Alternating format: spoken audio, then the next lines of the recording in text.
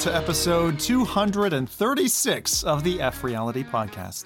Before we kick off today's show, a massive thank you to both Adam and Jose for covering the host spot hot seat in the last 2 episodes. They did a stellar job, so thank you both. I thought you both flew the nest.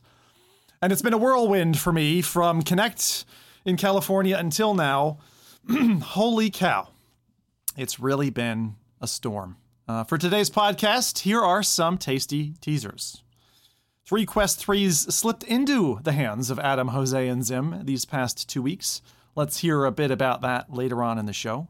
With a bit of duct tape and a pair of Kindles, you can make your own e-reader for your face. Or else, you can take our advice, save yourself from sticky finger time. Mr. Zim here cosplayed Reservoir Dogs with some first-person ear slicing action, and checked out the new MIB-issued AI sunglasses from Meta. And flying demons sunk the Titanic. We've got proof! We found that together while plundering in Horizon Worlds. To finish this delicate surgery, Dr. Jose Tortuga de la Corazon will be sewing up our wounds with some tetanus-inducing titles before sending us back to the ward. So given we've had a bit of fun in the sun, and come to bring you as a tanned band from VR Land, let's bring in the camera crew and get this crew's family jewels exposed. First up, give us a purr and a swatch of your whiskers for good luck. This refined gentleman is more Bush than Bear Grylls, has a smile like a naughty cat, and when it's time for VR HUDs, he ain't got no time for that. He's always busy automating and updating, underlining, and transmogrifying data. This science professional brings measurement and hypothesis to our lives. They used to call this man, the rowdy guy. Wow. How you doing, man? I'm doing great. Yeah, it's been a busy week. You know, temperature here is dropping a little bit, so it's. I think we're already having our first snow next week, which is a surprise to me, coming from a country where we barely see any snow. So that's going to be an interesting one. The first winter that we have over here in the West. It's going to be a rough one, I think. But I hope I'm prepared. I do like winters in general, so maybe I won't like this winter. Don't know that yet, but we'll see what happens. But no, I've been great. This week I had the opportunity to go and visit some horror houses. Ooh. I know what you're all thinking. Wait, horror. Oh, okay. Yeah. Very clear. How do you? Is that a? Well, I mean, am I making? Are you guys no. There's 2 different kinds of houses, but. Well, no, I mean, those ones I only visit on the weekends. But like, I know what you're all thinking it was in VR, but I actually went with my wife as well to an actual one this week. And I have to say, I think virtual reality has kind of made me immune to these kind of things, because I was like laughing the whole way through, because I was like, this ain't scary, like I don't have an actual thing trying to grab me or stab me or like anything happened like that. Like it was just like someone who like jumped in front of me and that was it. It was fun though. I had a lot of good fun, but I do feel like I've been a little bit, desensitized. Can't touch me. for some reason, I managed to scare more people in the horror house. Were you dressed up? They managed to scare me. No, I was just myself, but I like came around the corner and they didn't expect me to be there or something. And like it happened like 3 or 4 times. I was like, and it was really funny because it was like a girl. She was like completely dressed up as like the black sleek hair, like the white faces and that. And she was like, ah! And I was like, oh, kind of funny that happened. Wait, other patrons or people who were meant to scare you? People who were meant to scare me. That's hilarious. Yeah. That's hilarious. That was funny. Like, this is your job. Do it right. Yeah, exactly. Yeah. Coming to take your job. No. I guess they gotta be a little bit sensitive, right? It's 2023 after all, so can't push people's boundaries too much these days. Whereas back in the day, you could have a running chainsaw, like right in the horror house. Yeah, but, well, we did because normally it was like they had like it was like in a field, like a giant field. They built like a maze there, and you had to like go through the maze and stuff. But they had like different nights, and we went to the adult only night. So I was hoping to see like some sexy zombies and stuff like that, but apparently it was just scary. Just alcohol, right? Disappointed. Just alcohol. Yeah. Sexy zombies, half naked zombies coming after zombies. you. Jeez. Yeah. And I saw a llama. I texted you, Sim. It was the llama there as well. It was right. in a field with llamas and kangaroos and stuff like that. I figured that was just a Google search image. I didn't know that was a live llama. No, it was real. Maybe I should have pet it, like stand next to it. But definitely selfie with the llama next time. It spit at you. That would have gone well. Yeah, they do spit, I think. They do. Not the friendliest. Well, that is nice. As a show of affection. As a show of affection, they spit at you. That's lovely. Okay, then. So on to our next. Well, some women focus on children and the upbringing of our youth. Some choose animal activism, anti-fur, and purveyors of truth. This loud lady chose to be a professional pig slayer, butcher's knife in hand, and I can confirm that Porky Pig and all his little piglets are sizzling bacon in this lass's kitchen. Sharpening knives and skydiving off historic, sinking ships at the weekend for kicks, she's an adrenaline junkie with a thing for kinky tentacles. You must squeal for her, mere underlings. It's our favorite community champion and queen of the pigs. It's Adam Bombardi. Yay! I never know if I should embrace the introduction or queen of the pigs. Yay! But I'll try not to spoil too much for later topics. So maybe I have been in VR a lot lately, obviously. Quest 3, fun stuff. But specifically, I've been messing around with a lot of mixed reality stuff. And I did want to give a shout out to a game that I kind of wrote off as like another zombie wave shooter. And that's The Cabin, Home Invasion. It's a long name. I'm sorry. It's The Cabin. What is it? My brain is blanking, but it's The Cabin. And then anyway, they have a mixed reality update coming out on Wednesday that's called Home Invasion. And out of I tried like 10 or so mixed reality experiences. Aspire 2 also being a good one. So I want to make sure that Drop Dead The Cabin. Thank you. Yes, my brain was blanking. Out of all of them, I really enjoyed Drop Dead The Cabin Home Invasion mixed reality update. You've got it. Got it. Why? Because specifically, they do something really special with the space settings that Meta has. So if you label your doors, your windows properly, tables and furniture, it utilizes them really well because the zombies will actually, like in my living room example, they would actually come out of the window, and I have a couch right underneath it. They would stand on the couch and then drop down a further level onto ground level. So just little things like that made it so cool. And obviously, you want to prevent them from actually being able to get in most of the time. So I had 3 doors and I think 4 windows in my particular setup. So I was just constantly like looking back and forth and pretty much panicking most of the time.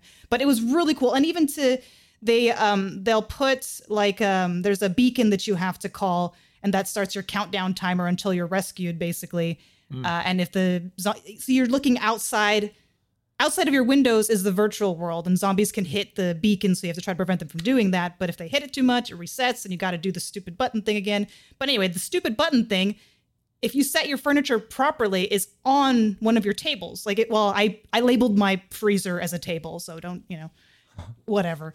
But it uses your furniture, provided you label it properly, and your doors, walls really well. Like, it's so cool to be like, yeah, that zombie's coming out of my actual window, or they're, banging on my actual door. And I don't know, they did it so well. So I know a lot of people talk about zombie wave shooters being kind of boring, but I really, really liked it in mixed reality. I sucked at it. I've been trying at beginner, and I still haven't made it out alive yet. So it's difficult. I think a tough game is really nice. And you're not the first person to say it's a really high-hitting title or heavy-hitting title. One thing I just wanted to explain for people who may not be familiar yet with the kind of asset tagging that you do when you set up a mixed reality space. And this is tying into a vision that I remember being there. I think you were probably in the room with me at the time, I'm thinking, Rowdy. But when Zuckerberg basically went on stage and he's like, we're going to map inside your home and know what your floor is, what your couch is, what your freezer is. This is actually getting users to asset tag and categorize what's a table, what's a lamp, what's a plant. I still don't know. I don't have any plants in my space to do this, but we are basically helping evolve their model so they can better understand our homes. And actually, with all that user input data, that's got to be a helping hand, I would think, to the evolution of that system. So actually, they've already kind of done that because they released, I would say like 2-3 months ago, they released their model, which is called SAM, Segment Anything model, I think it was called, which was a new model from from Meta AI that basically allows you to segment in any image specific characteristics, and then it would say, okay, this is a dog, this is a cat, this is a horse, this is a lamp, this is a table, there's a maybe I can look it up and like show some people how it looks like, because it looks really cool because it's very interactive, so it allows you to actually like look up specific things. I found the website here. Yeah, not to go into too many questy things, but I think that's specifically why I really liked it. Especially mixed reality. Because if I didn't label those things, like I guess it'd still be cool, but the fact that you can actually see things reacting to falling on top of your furniture, or certain games will put like decorative stuff on your tables, it's really cool. It makes it feel more like these things are actually in your space. And I can't wait to, like, I just want to decorate now. Like I want it in my home. I know they're mentioned augments and stuff, but I want it now. Now that I've seen what it could be, give it to me. I need more. Yeah. Yeah, exactly. But there's some really cool things as you guys can see the stream here as well, right? Yeah. So you have like, for example, on the left, there's like a picture with like a frog on a turtle with a snail on his head, and it allows you to like, actually segment specific parts of that image. It has like a skyline where the individual buildings are like segmented out and colored, like they show like a color overlay map. And then even with pictures where people are wearing, for example, a specific jacket on a mannequin, like those different parts can be segmented out. So you have the mannequin that is segmented out, but also the jacket on the mannequin that is segmented out. And they're even showing a little bit of like mixed reality, where they're showing like segmentation and showing games being played and like the distance that you have to those specific objects. So there's like a lot of stuff that they're doing, and I'm sure that they're using their Meta devices for that as well. And it's this is also an important term here. So it's zero-shot generalization, which means that it, like without any training, it is already able to understand like specific, like you say here, unfamiliar objects and images without requiring additional training. So that's what that zero-shot generalization refers to. Even have a little trailer. I think I showed this before at a thing as well, where you can have like different part of this image segmented out, sky. These dogs are lovers. Yeah, that's really cool though. That's really great technology. I'm glad you mentioned it, and also the zero shot piece, because I only just heard that term for the first time, I think at Fivers here in Toronto.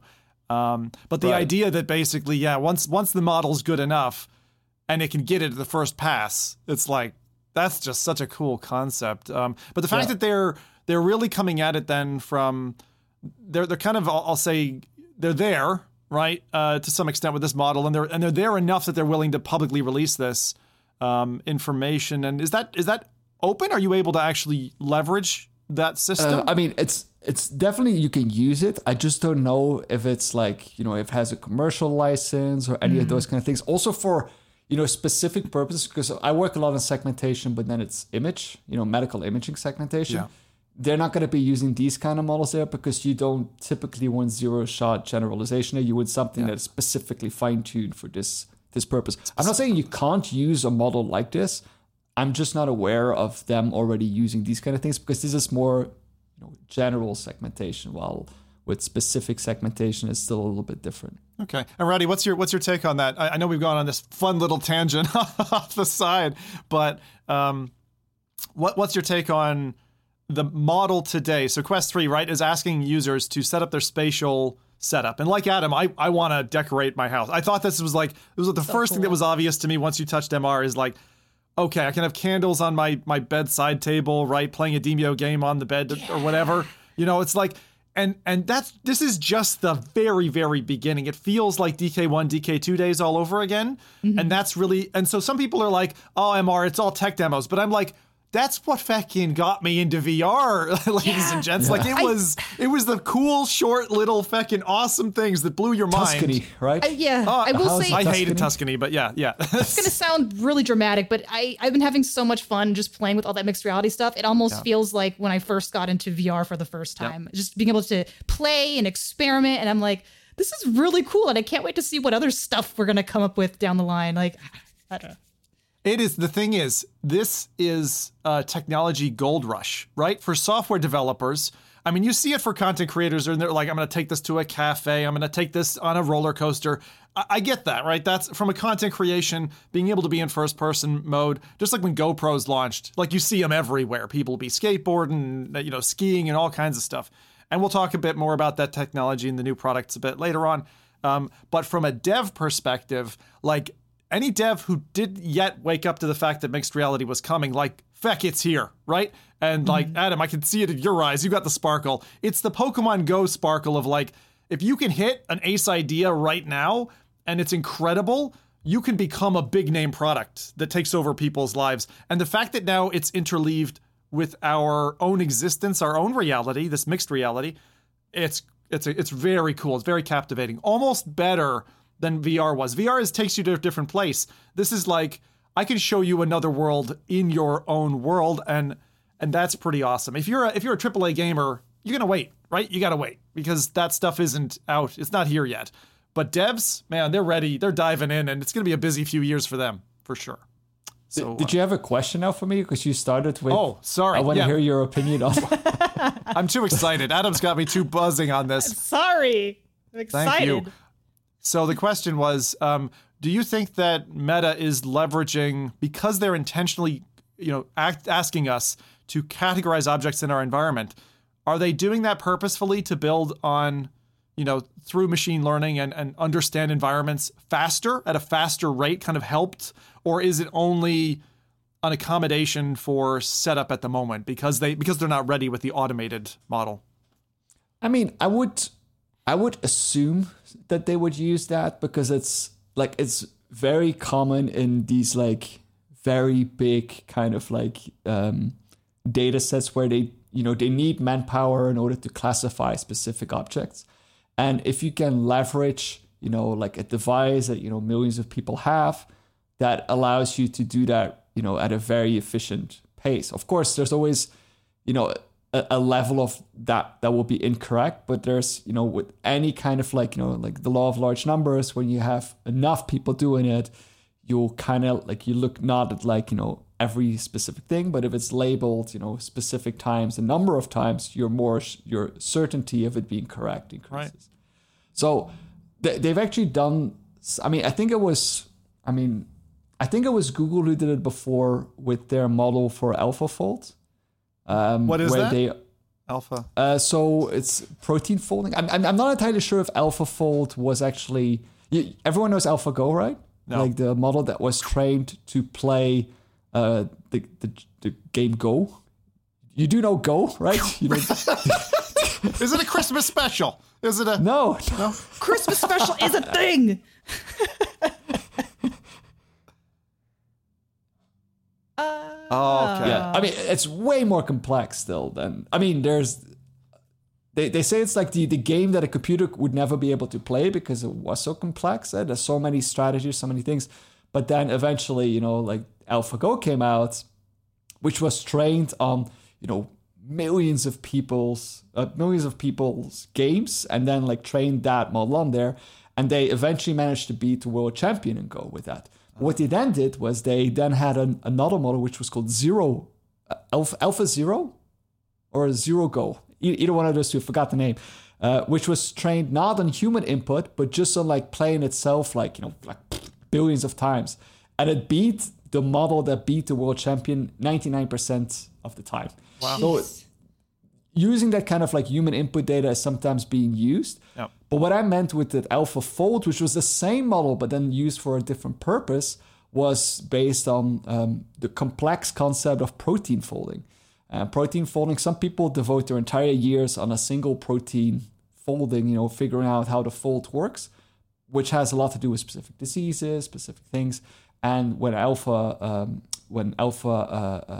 AlphaFold came out, they managed to do that pretty much like, I would say, like maybe overnight or in a week, they will be able to do something like that, which some people would spend 40 years of their career on a single protein. They managed to. So they put that scientific knowledge so much further with that kind of thing. And they're doing that sometimes with these kind of models where they have, a community to train and to, for example, look for specific things online in order to train those models using, massive user segmentation input or user classification input. Jeez. Wow. So we started the podcast with a Rowdy Science episode. Sorry. Yeah, all for it, definitely. But with that, and while Jose's still with us, obviously having some connection issues there, but saving the best for last then, if that's all right. If I can move on less, Adam had another piece to her highlight. That was awesome. That was great. So much excitement. That's good. So much excitement. Come back to some of that meta tech a little bit later on. But saving the best for last, this entrepreneur comes in yo-yoing like a pro with 1990s cassette tapes, hair strewn around his cabeza, excitedly greeting Pimax used car salesmen like those wiggly-waggly arm-flailing tube men. He's known to rip things apart just to put them back together, and he has more secrets and drama to share than Jerry Springer. So tune in, zoom in, and listen to our maddest mad lad. Ladies and gentlemen, it's Jose, the VR Tech. Yo, what's up, you guys? I'm so happy to be back.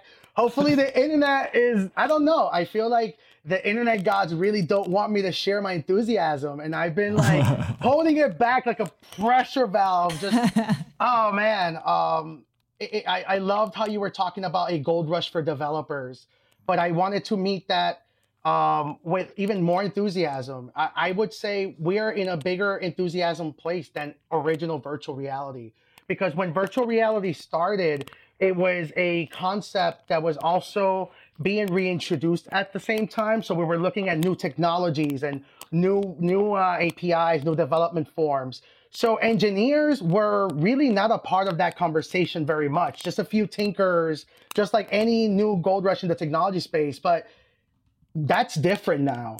We now have, engineers in spatial technologies now, playing with these toys, and we're in a much more different landscape, unlike anything else. We are now seeing, and I'm glad that Rowdy explained in detail, but this is what people, you go back on YouTube and just scroll from like older videos forward and just search Internet of Things. You're going to find people talking about this 20, 30 years ago, about a world where people who are starting to realize that the digital world is much more realer than the physical.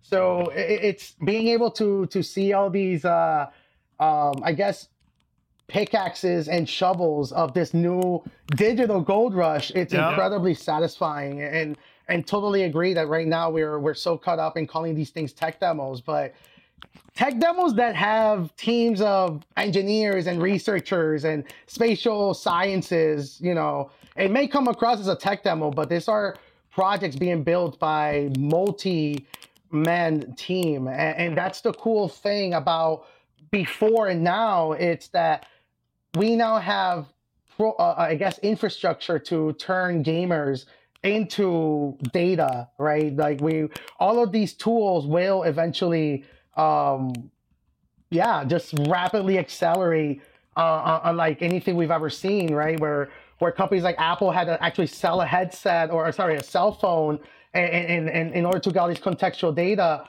We've never seen that happening with games before. So I'm of the opinion that there's more gamers than maybe like traditional people that, use a cell phone for normal stuff, right? I think that people that own an iPhone usually have 1 or 2 games. So I'm really interested in seeing games being used as the Trojan horse of the innovation. So I'm just super excited, and I'm so pumped up and ready to talk to you. You know where it brings me, Jose. Now, and then we're going to get to this a little bit later, but there was a game that launched shortly after mobiles went through like that evolution with the iPhone and stuff. I forget what it was called. It was something like Zombies Run, and kids were using their phone, right? In this and looking at and zombies were chasing them, and there were a few that were run over because they were so compelled by just holding their phone up and seeing a zombie come at them, and they're running away, and they got captivated by this experience, and they get knocked down by a car. And the gamer in me just looks at that and goes, well, if that was compelling, wait until they try it in full-on mixed reality with a headset on. There's going to be more kids getting run over by semi-trucks. But, it's an exciting evolution, and I like what you say there, Trojan horse of games, because this is going to help to spoon-feed the world towards... It's always the geeks. It's always the Gurks who just shoehorn the cool tech in so that normies can then enjoy it and be like, oh... I've got dangling dice for my windshield, but they're not actually there. Like while I'm driving on the freeway, there's got to be 10 more things that are much more impressive than that. But that's cool. What have you been up to in VR and stuff these days? I know you've got all kinds of stuff coming your way. This coming month, but got any particular highlights? It's just sharing the enthusiasm, right? So in my professional entrepreneur space, I deal with a lot of companies and enterprises that are interested in flirting with the idea of VR. And the Quest 3 has completely just over a week changed the narrative. I'm talking to 3 companies that are interested in procuring what I would now consider a fleet of devices, right? So we're talking about more than 50 headsets. So we're getting, in That's the medical amazing. Field, a few conversations in that front. So it's really exciting and it's mixed reality, right? I think that's really where I'm so grateful. Just it's really interesting how it's, as an engineer, as somebody who loves virtual reality, it's impossible to ever hate a company like Meta. I think I reached that conclusion, and I say that as dear friends who are actively at this moment, fighting that behemoth from multiple angles. But the absolute love that the engineers are putting in, Michael Abrash comes to mind. You know what I mean? Like, there's people that I'm listening that are really talking about really pushing the torch in that direction. And honestly, it's the same thing when I think of the DK1, DK2 models. I am now putting the Quest 3 in that same position as a advocate and lover of the Quest Pro for life, because that's, for me, the power tool. Being able to see the Quest 3 and understand, it's like, oh, wait a minute, this is the Quest Pro doused with sugar and candy, you know what I mean? And they're giving it to the kids. It's super exciting, man. I like sugar candy. Sugar-coated Quest 3. I kind of want to take my Pro and roll it in sugar now for Halloween. Quest 3. Let's try it. You got yourself a Quest 3. So, and part of that, just sharing the enthusiasm, talking to a lot of companies, so that it's impossible to not be excited. And also spatial computing. We talk a lot about developers, but I go back to engineers. We are seeing projects of people who are rebuilding the operating system, which is something I've been talking about since I joined the podcast, who are now starting to see the Oculus Home and the Oculus Launcher, and they feel restricted. They feel upset that these are how they're being told to navigate, and they're going like, no, we're rebuilding this from the ground up. So now we're seeing what started in older computer space, right, which was emulation, right? Yeah. A lot of people forget that one of the first shareware was emulation for, replicating like a Nintendo back then on a computer. And now we're seeing that being brought into virtual reality, but they're actual straight up computers. I saw somebody who did a straight up, DOS computer, and they're doing just complete replicas, including the keyboard and the electronics, and each electronic that you see virtually has its own logic embedded into it, like a computer. So it's a digital microchip replica. Do you mean as like a kernel, like a launcher within Quest 3, or yes. what? I'm trying to get the picture of. All right, so there's 2 approaches to this, which is I forget his name, and I'll tag him into this podcast, but sure. There's some people, I don't know if you guys ever heard of Boot Camp, which allows you to run Microsoft Windows on a Mac-based computer.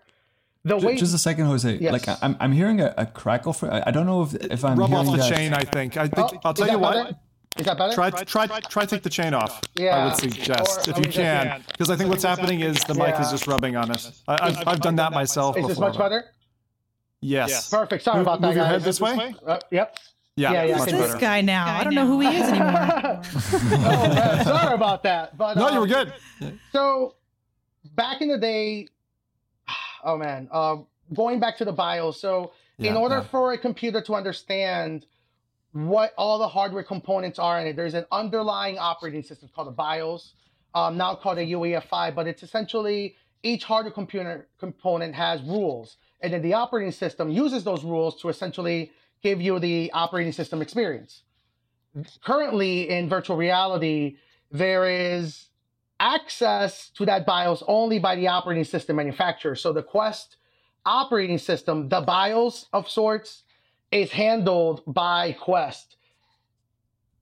There, in the turn of the century, there has been a compromise about allowing access to the lower level hardware without the bootstrapper. Exactly, without allowing you to get the internal data, which Mac and Windows introduced that with the boot camp, which is Windows is running on top of the Mac operating system, giving you access to use it, but also not allowing you to just rewrite the firmware. It's basically an API, isn't exactly. it? It's just, so a sandwich between the two. Correct. So at this moment, nobody's been really doing that with Android. There has been new advancements in Android 12 called KVM, which is essentially allowing you a similar approach to the operating system. And there is a few engineers that are, rushing into that space. So they're rebuilding the entire virtual reality experience from the ground up, while also really cool. Yeah. Just one thing, just for people who don't connect the dots. Can you connect us? So why Android and Quest? Like, how are those two? At the moment, right now, virtual reality is running most modern all-in-one headsets, or at least the mainstream options are running on a version of Android. Currently, they're running on Android 12. Quest, Meta, for example, really interested on their relationship, but they're definitely the ones that are using the latest version of Android the most, or they keep pushing that ball forward. So any advancement. So very curious if the Android KVM updates do reach Android 12 for VR, which I don't see it honestly happening, or maybe to be quite honest, I expect it to roll out and then immediately be pulled back in, because this is something that we have seen in video games and disruptional technologies, the PlayStation 3. So you're painting such a neat picture here, in that you could have a headset with a customizable user interface where it doesn't look like Meta's engagement system. It's something written by someone completely else, which is very exciting. But I kind of agree with you there. I think for the walled garden that they've built so far, they'll probably try to protect that as best they can from happening. But it doesn't mean that it won't happen for other open form headsets, right? Like consider PS5, for example. I don't know of a software layer that you can have to get a different interface to your games or that system. It's very locked down. And I'm with you there. I think Meta is probably going to stay locked down as best they can. There is value to stay, and that's where, as a business person, as an entrepreneur, and someone who deals with enterprise, and also a hacker tinkerist are at forefront. And that's why I'm so excited about it, because there's companies or engineers who are finding that compromise. They're saying, hey, we really want to rebuild the operating system, but we're going to respect let's say the underlying infrastructure frameworks of the Quest bootloader. And hopefully that's going to create a neutral stance for the time being, because right now all they're using it for is for emulating older computers, right?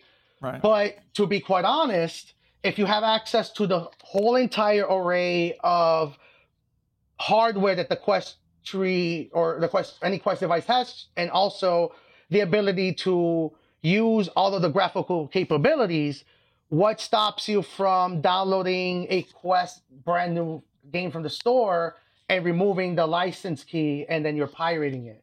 And that's the reality. That's what killed a similar venture in PlayStation with Sony. They had something called Other Operating System. They actually pushed the ability, as part of the original firmware, you can install Linux on it, and it was amazing. You could do emulation and great. And then there comes this guy named George Hotz, also known as GeoHot, And when yeah, here's also the actual key to the CPU, and that blew open emulation.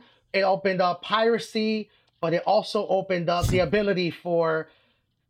Depends on what you stand about this, but I think personally, I'm one of those people that their stances change if it's something cool. But the American government was able to use the PlayStation 3s as supercomputers, so they clustered them up, and they were able to build supercomputers using PlayStation 3s. Yeah, I think Al Qaeda back in the day was doing for better or for worse. Thing. Yeah, for better. So it's really interesting. Anyway, so I heard about those news bits like years ago. I'm glad you've kind of connected the dots for me now. So thank you very much, Jose. You always bring such an interesting side of this industry that it's like Pandora's box opening. You look in, you see the horrors, and you go, it's so weird, right? How they talk about how to see the past, you have to know the past, to know the future, you have to know the past, and seeing all these weird same instances coming back, and it's super exciting because, there will be somebody who's going to be piracy. This is my website, any app store for all the games, but that's also going to lead to. Oh man, some Tinker operating system, the Windows, the Linux of VR. We don't know what that looks like. Yeah, and it could come. It could come. It's coming. And we haven't. The thing is, there's almost been a neutering of news in this space for some time. Now I'm going to keep pushing because we are already 45 minutes into the show, but that's very cool. And also, we haven't heard about things in this domain for like 2 years, I think, on this show. So it's good to hear that bubbling up again. I'm glad when people get stuck in. And when people, particularly when a lot of eyes turn to a new technology, devs light up and they're like, ooh, I think I can. And then they go down that road and they bring us something that we've never seen before. So I'm super excited for this. I can tell there's so much excitement in the room here, this virtual room. Friends in chat, please keep it down, right, in the F Reality library, as we've got work here to do. You can slide in your sultry remarks, what you've been playing this week, and high fives are, of course, accepted currency here, too. So keep that coming, and we'll shout out if there's anything in there that we find of particular interest. For myself, my name is Zim, and man, it has been nice to have I'll call it a proper holiday, but also have my world turned upside down and inside out, and just to survive in the last couple of weeks. Honestly, it's been about a month of just survival. And I actually believe that to be happy as a human being, you have to be put through trials and tribulations and like tough times in order to feel happy, because it's like the peaks and the troughs. And honestly, like the last month has been great for that. It's been a great reset button. I feel like there's just so much energy, and I've really brought that here, hopefully, to my own show, to my family. But from the hailstorm of tech we've gotten, I mean, Quest Pro, Quest 3, Ray-Bans, head straps, wireless earbuds, like all kinds of stuff. And the thing that I came to say today in particular, and why I took the spandex off for the thumbnail, was I've actually been working in VR. And I mean, I've been picking it up as my choice. It is easier, it is more comfortable for me to work 3 or 4 hours editing a video in VR than it is dealing with the monitors in front of me, because it's like a 50 or 60 inch TV plopped in front of me. The resolution is better than my monitors. My eyes, I don't need glasses, whereas with my monitors, they're, a meter away from me, and I need glasses to kind of just help sharpen things up that little bit. And so I suppose it's my pitch to Rowdy to say join the club, but for others as well who might have been thinking about it, yeah, we're actually finally there. This is the turning point, and I'm so glad finally work in VR is comfortable. So that's really cool. That's just amazing. I got goosebumps for me. Yeah. You made Jose so happy. Oh, dude, I am over the moon right now, man. That's exactly. That's what I've been saying. Cherry on top, man. So, like, I undertook a gauntlet. This is like, as a streamer, you always try to challenge yourself to doing things, whether it's doing stupid stuff for the show, just for the entertainment of an audience, or something that really just drains your battery, right? I tried 2 12-hour-long streams back to back. So basically 24 hours of streaming in 48 hours, which was kind of an incredible feat for me personally. I mean, I'm not far off of 40 years old now, and I'd never done that before that much. I've done like a 16-hour stint in VR before, But I did it, and it was with relative ease. I did it with the soft strap on Quest 3. The Quest 3 battery was the biggest caltrop, I would say, that got stuck in my foot. I'd have to sit down, chat to the audience. It'd have to kind of charge for a time.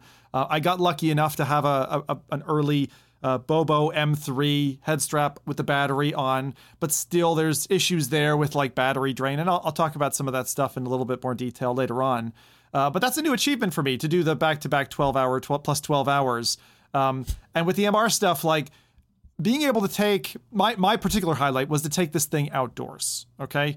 Take it outdoors, and I didn't know, I hadn't seen anyone else's content, or I don't think there were any, outside trials at that point, but I went out in direct sunlight with a Quest 3, and it just mapped in a parking lot. It just mapped, and it was grass. It was grass and cars around me, and it just, the thing tessellated. It set up a Guardian without me having to draw anything, and I was able to put a demo with a friend very carefully, obviously because of the sun, in basically in that setting. And it just blew my mind, because the Quest 2 would panic anytime it saw any direct sunlight. It would be like, I don't know who I am anymore. And everything would fly all over the place. And this was like really solid. So I'm immediately thinking about the Pokemon Go days, being outside with my family.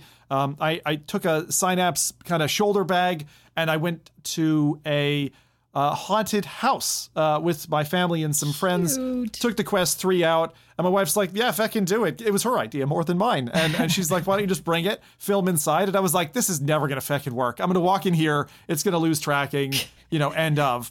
And it handled outdoors, it handled inside.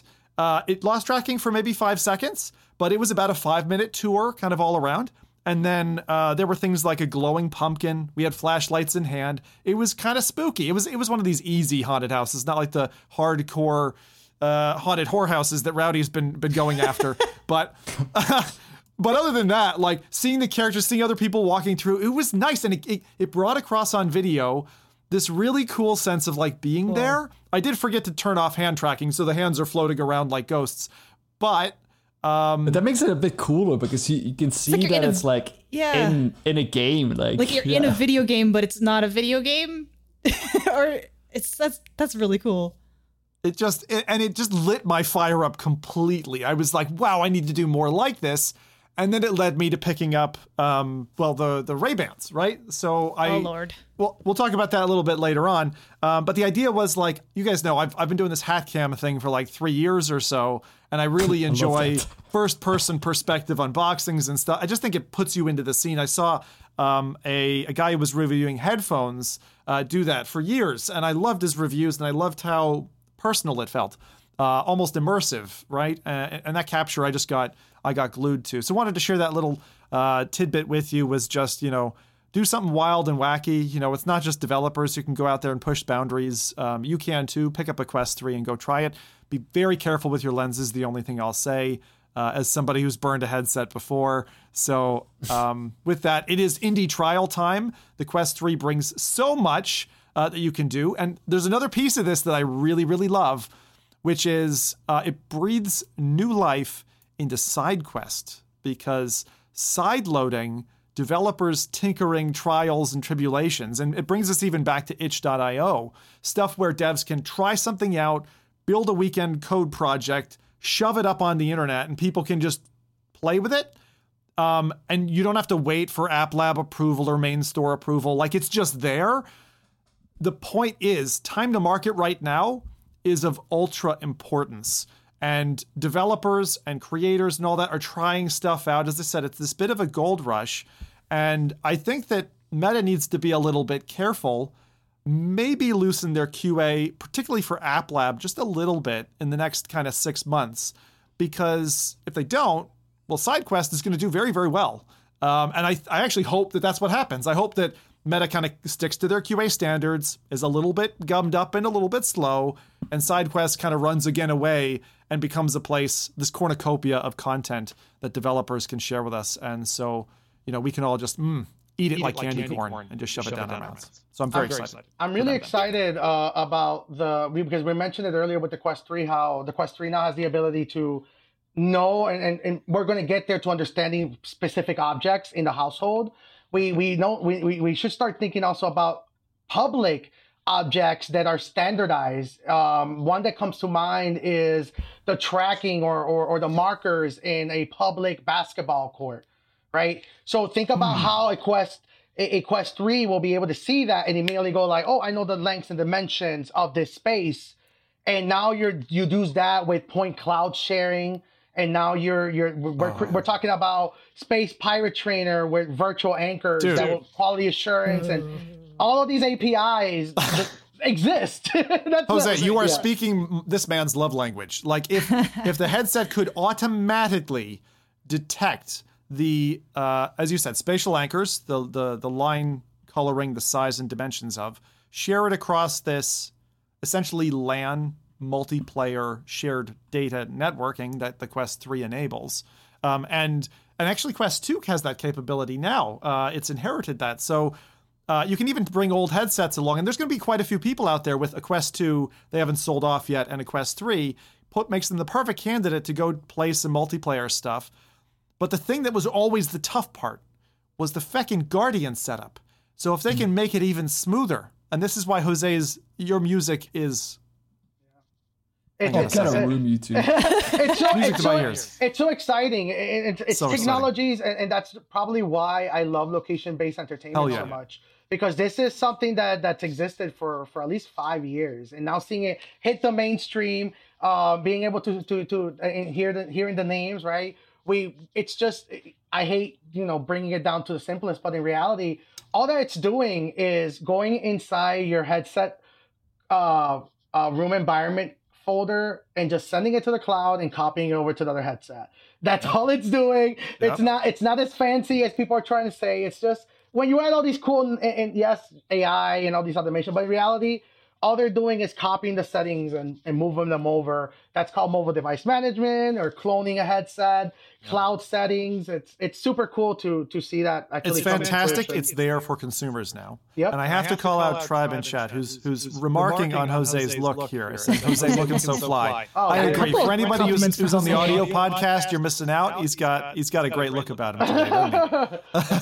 Honestly, I feel rejuvenated. Like it's being able to I mean, Zim, like you said it yourself. Fortunately, I'm excited to say it's not an isolated opinion. I've been getting text messages and phone calls from people like, okay, maybe working in VR makes sense. I've had people who own the Quest Pro and all of these advancements. I don't know if anybody's used the Quest Pro since the Quest 3 release, but it's... Yeah. Look, that's the perfect... oh, man. I got this. Someone of my commenters recommended I get this is a Studio Form VRware. It's very simple band, but it makes this comfortable in a way that it was only comfortable for an hour to work in before, and now I can at least do 2 in it. I can run it. What I'm doing is, this is funny, I'm doing a juggle. You'll appreciate this. I use the Quest 3 until its battery dies, then I use the Quest Pro, and I just juggle between the two. That's how I manage their batteries. I have one question that I've been itching since last podcast, and I heard you guys talk about the Quest 3, and I wanted to ask you specifically, Zim. Sure. Now that I can tell that you had too much candy. You're stuck in, you're a VR worker now. You're going to buy a Vision Pro. So I take it that sounds like a command more than a question, but a lot of people have asked me that question, which is like, are you interested to buying one? I would not pre-order one today, right? Could I be convinced if I went to the store and tried it out and I felt it was a comfortable to use device? Maybe, because it's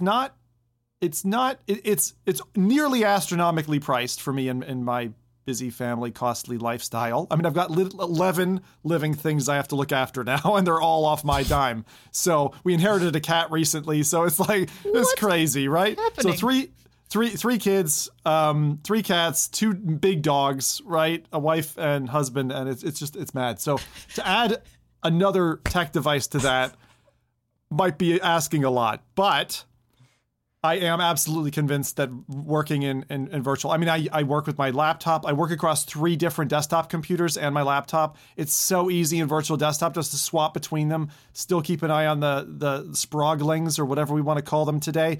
It's just so convenient. And as I said, someone whose eyes are just slightly turning to the dark side, because I just started wearing glasses a year ago. It's a very small correction I have. It's just more comfortable to be in a headset and work that way. So I absolutely choose it now. I choose it now. And that's a surprise to me. I didn't think the Quest 3 or even Quest Pro would be comfortable enough for me to work in that way. The difference with Quest 3 is that its pass-through is comfortable enough as well. I don't think the pass-through in Quest Pro is enough for me to say that that's like comfortable. And I wouldn't recommend people generally buy that. But Vision Pro, I tried their AirPod Max headphones and that kind of sprungy band they have at the top and some of the other more modern Apple products. I mean, they still do great quality stuff. It's just incredibly expensive. So I just need to get me a good sugar daddy or sugar mama. That's my plan between now and launch next year, I suppose. But we'll see. I love how we're almost like an hour in and we're almost done with the highlights. No, I'm sorry. I've been bottling it up inside, guys. Yeah. Well, like he's got his disappointed face on now. Quick refresh of your video there. Gonna be one of those episodes. So with this, why don't we swing to our sponsor segment? So before we get into the newsreel, let me just say that this episode is proudly sponsored by Dungeons of Eternity. It's a 3-player dungeon game with wonderful multiplayer. Grab some mates, go on an adventure, and hack and slash your way right through. It's already becoming a co-op legend, so go in solo or team up with your besties to take on levels, which are generated randomly. Chock full of traps and mental challenges. You gotta be on the hunt for loot while dodging incoming enemy magic. Cut through your foes with swords, machine gun fire arrows like Legolas, and be sifting treasure for weapons carrying unique, special characteristics that you can show off to your friends. As Adam highlighted last podcast, ever wished you didn't have such a perfect pair of teeth? Well, Dungeons of Eternity, or An Eternity with Awful Teeth, as we like to call it, has you covered. You go hog wild, mess up that smile. With character customization, feel great while friends grimace at your grill and discover that not even the fanciest spell can fix those dental demons. This is in for about £25. It's $30 if you're looking to pick this up and have some fun with friends, colleagues, dorm mates, all that type of thing. And a big thanks to Dungeons of Eternity for once again boosting our signal. And please let us know how you get on with your mates in random encounters down in the deep, dark dungeons below. There you go. Very nice. Wow. That was perfectly timed as well with the trailer. It was up until the end. Like all professionals here. Wow. All right. On to this one. Rowdy. So first up, hold sharing for a moment on the first link because I've got a question for Jose and Adam. We're going to start off our news track today with a title I saw on Reddit, and it absolutely made me stop in my tracks. It was this. I made grandma cry with Quest. So I want to know, Adam and Jose, I want to know what made grandma cry in Quest. What do you think? What was it? What did the dirty deed? Does it have to be dirty? Like, what if she saw something emotional and she cried? Like, it can be heartfelt if you like. No problem. Okay, so we're guessing on what made grandma cry in Quest 3, right? Made grandma cry. She visited her hometown in VR. That's what I thought. I thought it was Wanderer or something like that. Damn it, then I'm wrong. No, you're wrong. Completely wrong. But okay. Jose? I would probably maybe like remake probably like a loved one from the past digitally and have them see it and then like fling them into the air and make it like into a rave or something like that. I don't know. Well, yeah, very specific. You don't want to make it too sad. You know what I mean? Like, it's like, hey, I brought Grandpa back and he's doing the robot. You know what I mean? Oh my God. That sounds like Up 2. All right, Pixar. Jose's writing your scripts for you. Rowdy, if you wouldn't mind. Yeah. I was the only one. If you didn't see it? My initial guess was like, that he did it intentionally, that it was like some kind of horror app or like, I don't know, like some kind of weird stuff that grandma was like totally not comfortable, started crying. I swear, your lack of faith in humanity, Rowdy, every podcast. It's just, it's hardening. Like it's wonderful. Some Pornhub or like, I don't know. Pull it up. pull it up, and you're not too far off with that one. Pull it up and give us a read, if you wouldn't mind, to share with the audience what. It's a short little text block, but all right. Zoom in there for us if you wouldn't mind, because it's a little small. All right, just a moment then. After effects. Okay, just a moment. Yeah.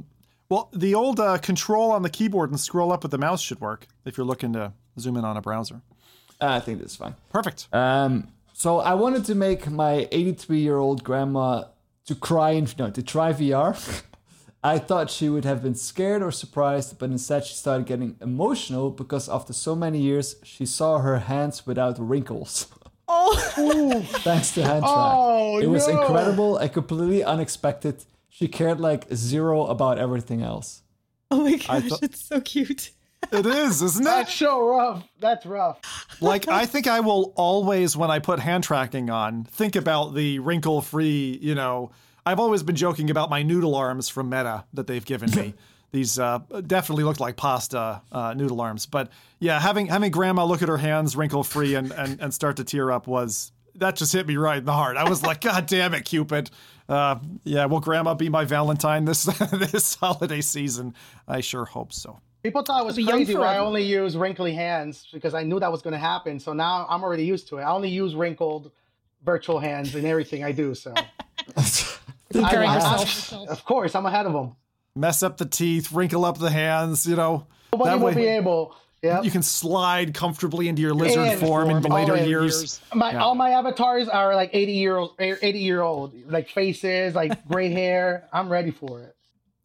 Very good. Well, speaking of questions, thank you all for answering. You had great angles to take into that one. But speaking of questions, there's one that I've been getting constantly since the streams that I ran, and that's about Bobo's head strap availability. So the Halo strap design, which took the world by storm and has a great kind of add-on for Quest 3 with the M3 and M3 Pro. But despite people really wanting it and loving the original one, availability has been a real issue.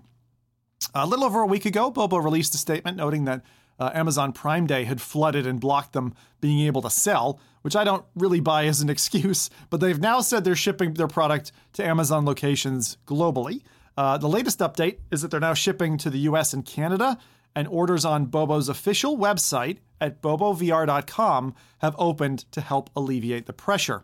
I certainly chuckled a little bit earlier today because they were posting pictures. I don't know if I shared this with you, Rowdy.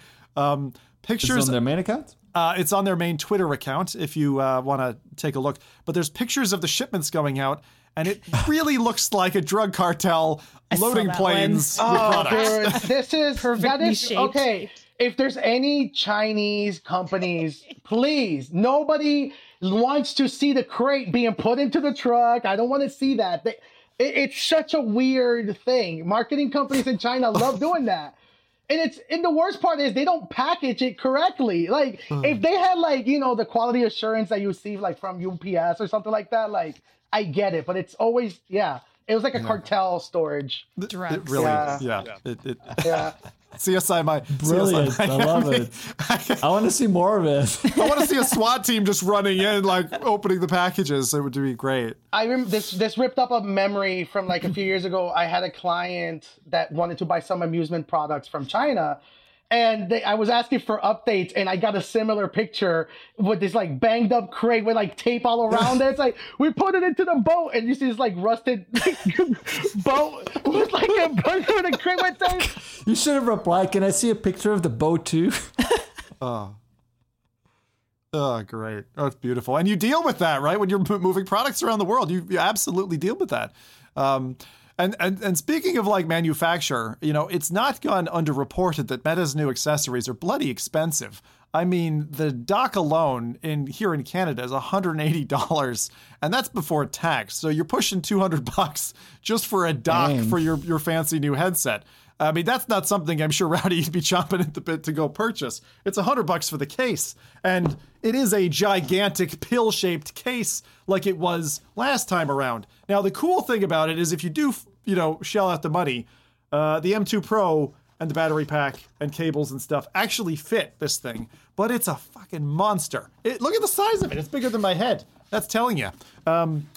And so I think you have to be very careful because, like with Quest 2, when they went modular, where they're like, oh, you can buy a head strap, you can buy a case, you can buy a dock, fucking the price adds up. So just watch it, right? Like, definitely do the math before you get into this lane, because it's not inexpensive. And you can see that Meta is just definitely angling towards being Apple for VR, right? Because they want that cash cow.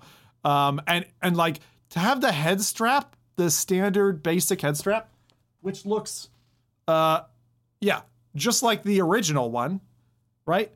$70, that's 70 US dollars, so it's 100 Canadian. That's a lot. That's a lot, right? And the design hasn't really changed. I mean, I think this is a little bit more robust, but the little dodgy screws at the back, if anyone else had theirs fall out, that's going to happen here as well. It's the same deal, except for the connector for the screws is a little different. And so now I won't be able to repair it for myself easily. So yeah, I don't know that I'm very happy with their accessories at the moment in terms of the price point. I think they're gouging a little bit more than they need to be, honestly. I know it's difficult economic times and companies do need to still make a buck, but you might find yourself happy with your third-party accessories. So just that caveat before you jump down the Meta 3 accessory hole. And that's where our friends on the open internet are trying to help us out. So first up, thank you, Reddit. We've got a beautiful little carrying stand for Quest 3 that you can 3D print if you've got a 3D printer.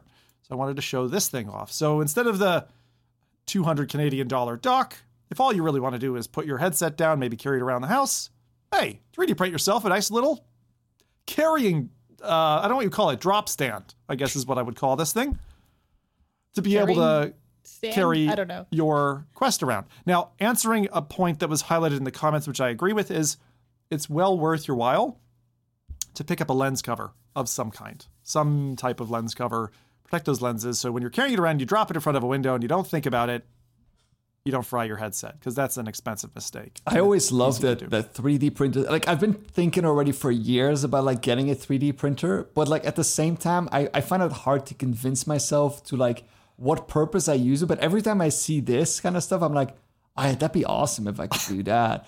But like, then it's like, oh, I don't want to buy like, I don't know, like a $600 or $1,000, high-end 3D printer and then be like, yay, now I can print myself, this $12 stand or whatever. And I'm like, and then I'm not going to use it, but I do like, I kind of want it, I love to tinker with that kind of stuff. It's so fun, especially for VR use. You always, that's exactly what I was going to say. You don't justify a purchase. You justify the purchase after you buy it. You just it unlocks so many questions, and you start solving so many little problems. And and I love prototyping as well. So this kind of stuff is just like, you'd be going through PLA rolls like crazy, Rowdy. I can just imagine you with it. Have you looked up my way through that?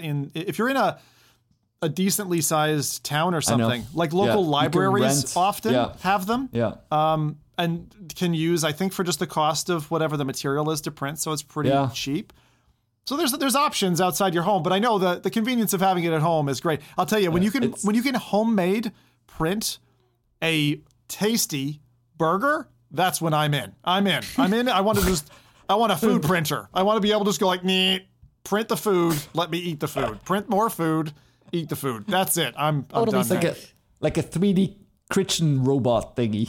Kitchen robot. You know what? My a local sushi place, they did that. They replaced the waiters with a robot, and they had it on the pamphlet. It was the most dystopian thing I've ever seen. They're like, come in, enjoy this enhanced experience. I'm like, I don't need the robots from like Lost in Space to be feeding me sushi. Thank you very much. Waggly arms and everything. But it's a little scary. That's where we are. That's where we're going.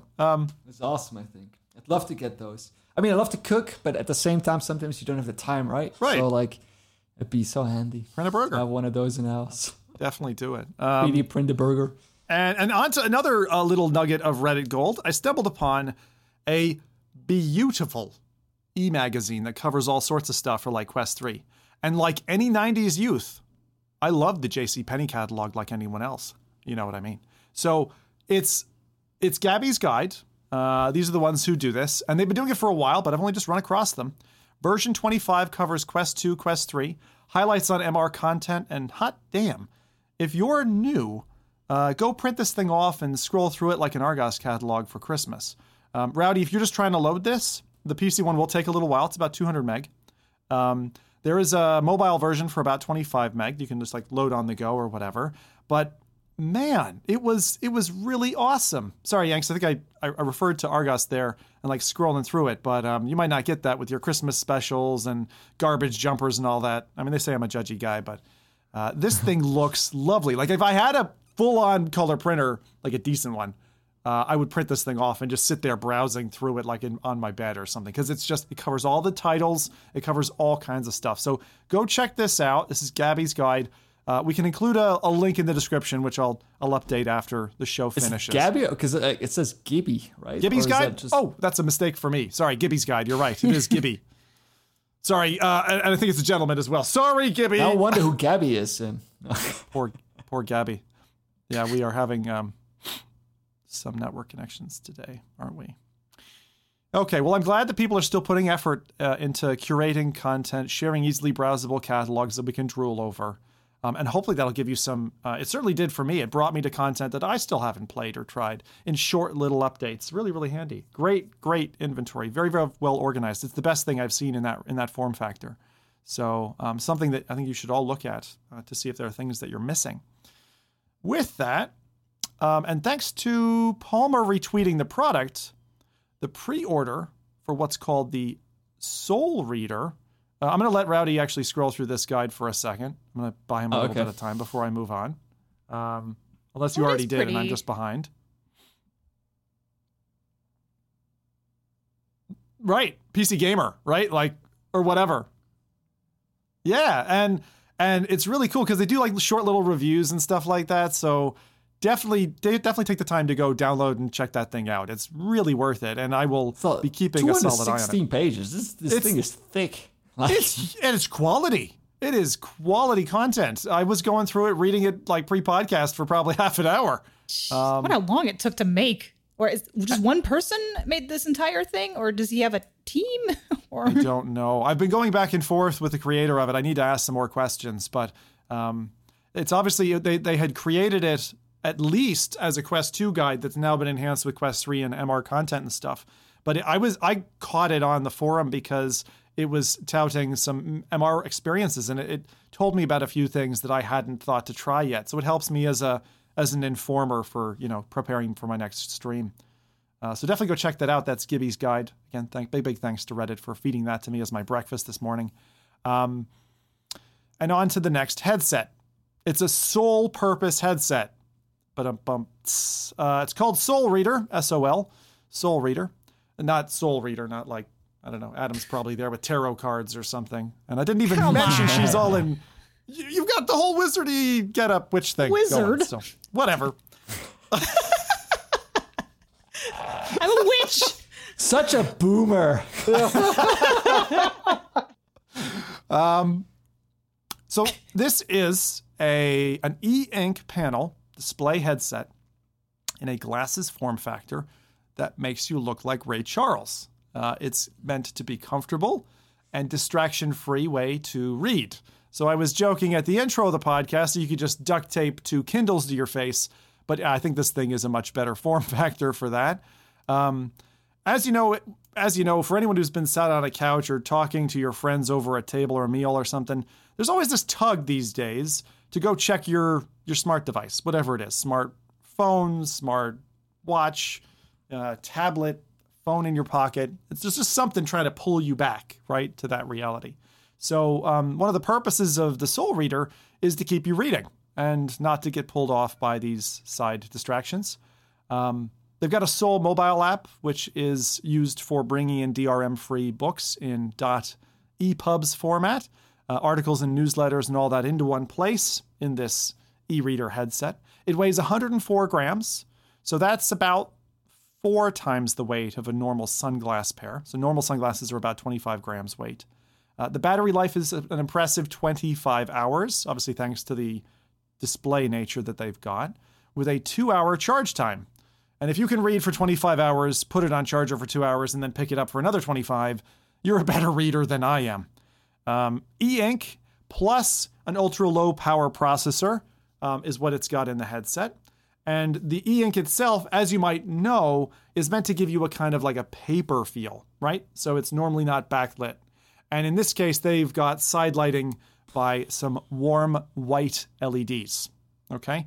There's a link there, Rowdy, I've got to a picture of as well what it looks like in headset, because their website does a very poor job of actually showing you that. They just show a bunch of pictures of the dude with the headset on. I mean, it looks awful, though. I'm going to be honest. Like, it looks so bad. Oh. Yeah. Like, I mean it just reminds me of, like, you remember, like back in the day where we indeed had those like 90s magazines and you would put this new technology, like a 50-inch screen is now, and you had these like giant things, and then you were like, oh, I want this, and you tried it and you were like, oh, this is bad. This is kind of what it reminds me of. Like, and I'm sure that the quality of like how it looks inside is probably going to be nice and good. But like, from the outside, if it looks like the appeal, it really doesn't look like a product. I mean, it's obviously a Gen 1 product. That's what I would say from the look, from the external look and feel of it. And they're like, oh, it's black and gold. It's a black plastic, I think matte black plastic with a little square gold piece on the side. Like this is where I think like, oh, this is cool. $400. I'll give it 3-4 more years. Exactly. And I think that's where it is, right? It's so the other thing I would just say, a couple of other things, just to help people who are like big readers and might be interested. It's got adjustable brightness for the screen, pancake lenses. It's got a diopter, so you don't have a need for contact lenses or glasses, which can be a plus. And the thing that they're trying to say is it's more comfortable to read this way than hold a paperback in your hands or even a Kindle and just lie in bed and read on these glasses. No, but that's all it does, right? It does this one thing. I don't get, like, I mean, I read a lot, and like, I even find like I have a little iPad. I don't have it here next to me, but like I have a little iPad, or it's not an iPad. It's like a really cheap kind of tablet that I bought like years ago, and the only purpose that I use it for is to load up some books on there, and I read that. And even on that, I feel like, man, I wish it was paper. Yeah. Not just like, because you have those like, those like very expensive, like where it feels or it looks like you're looking at paper. Turning pages? I think there's one like that now, right? You can like turn the page and it'll advance. Oh, no, I don't even mean that, but you have like the ones also you can write on that feels like paper. Oh, yes. Even that kind of stuff, like I still often, when I'm reading a book, I want to hold something in my hand and flip the page and like, I don't know. It is just something about that experience, about like having a book. And of course, for productivity, the iPad or the tablet that I have is perfect because I read a lot of stuff. I pretty much read everything on there. But there's still something about holding a physical book. Like for example, vinyl is coming back. Like a lot of bands are bringing out. And there's something about, especially if you read a lot of books, you like books, you collect books, then there is something special about having that. And for pure productivity, sure, but then I want something that is as cheap as possible, that I can load a load of stuff on, and that I can just do the thing that I need to do on. Well, granted, Gary Tan's in the video, so that guy is associated with like, hey, this is a marketing money run, right? This guy's like, literally go on Google, put his name, and you'll see like a bunch of crypto and a bunch of like investment. Oh, really? Oh, I didn't know him. Yeah. I didn't know him. So this is a financial play. When it comes to e-ink in itself, Palmer Luckey has been talking about this. At least Bradley spoke about it a while back. I think they were showing it at CES.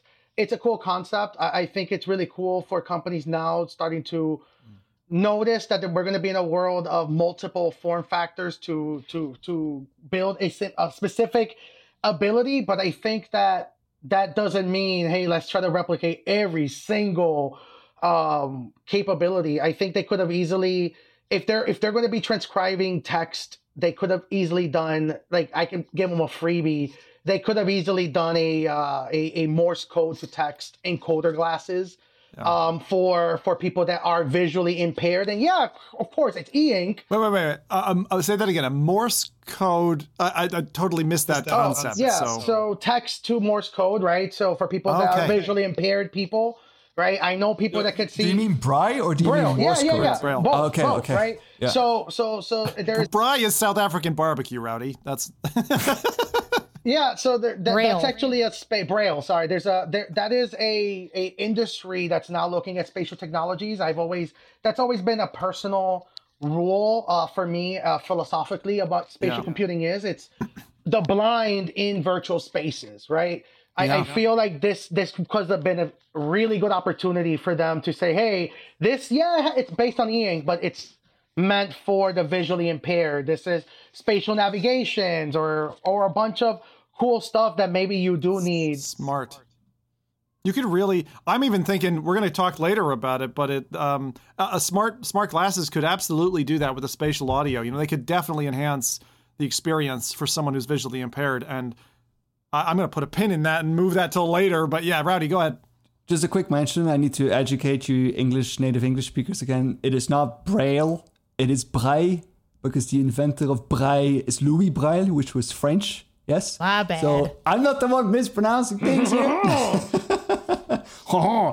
a Louis Braille. Go back to your horror houses.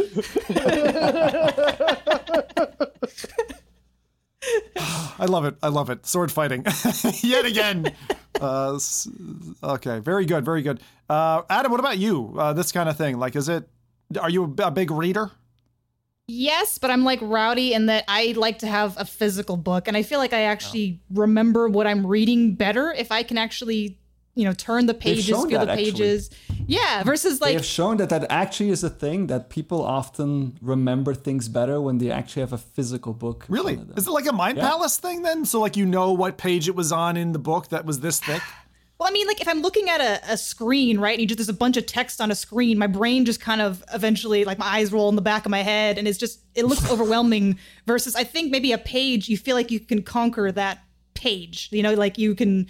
It seems more doable to get through it than it's like the world's first PDFs, achievement system, right? Yeah, right. Every But chapter's I a don't new know. level up. Yeah, I like it.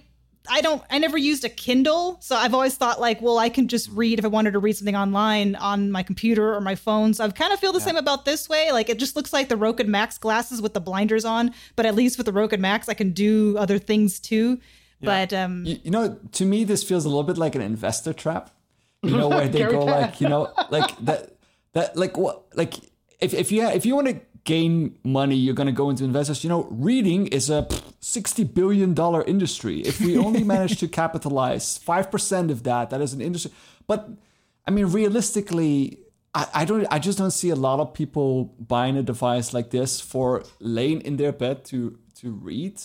I just don't. It's so sole purpose. The only thing that really excited me about it was the e-ink technology, because I really like reading, like a Kindle. My mother-in-law, she was a huge fan of Kindles, and they're just so comfortable to read.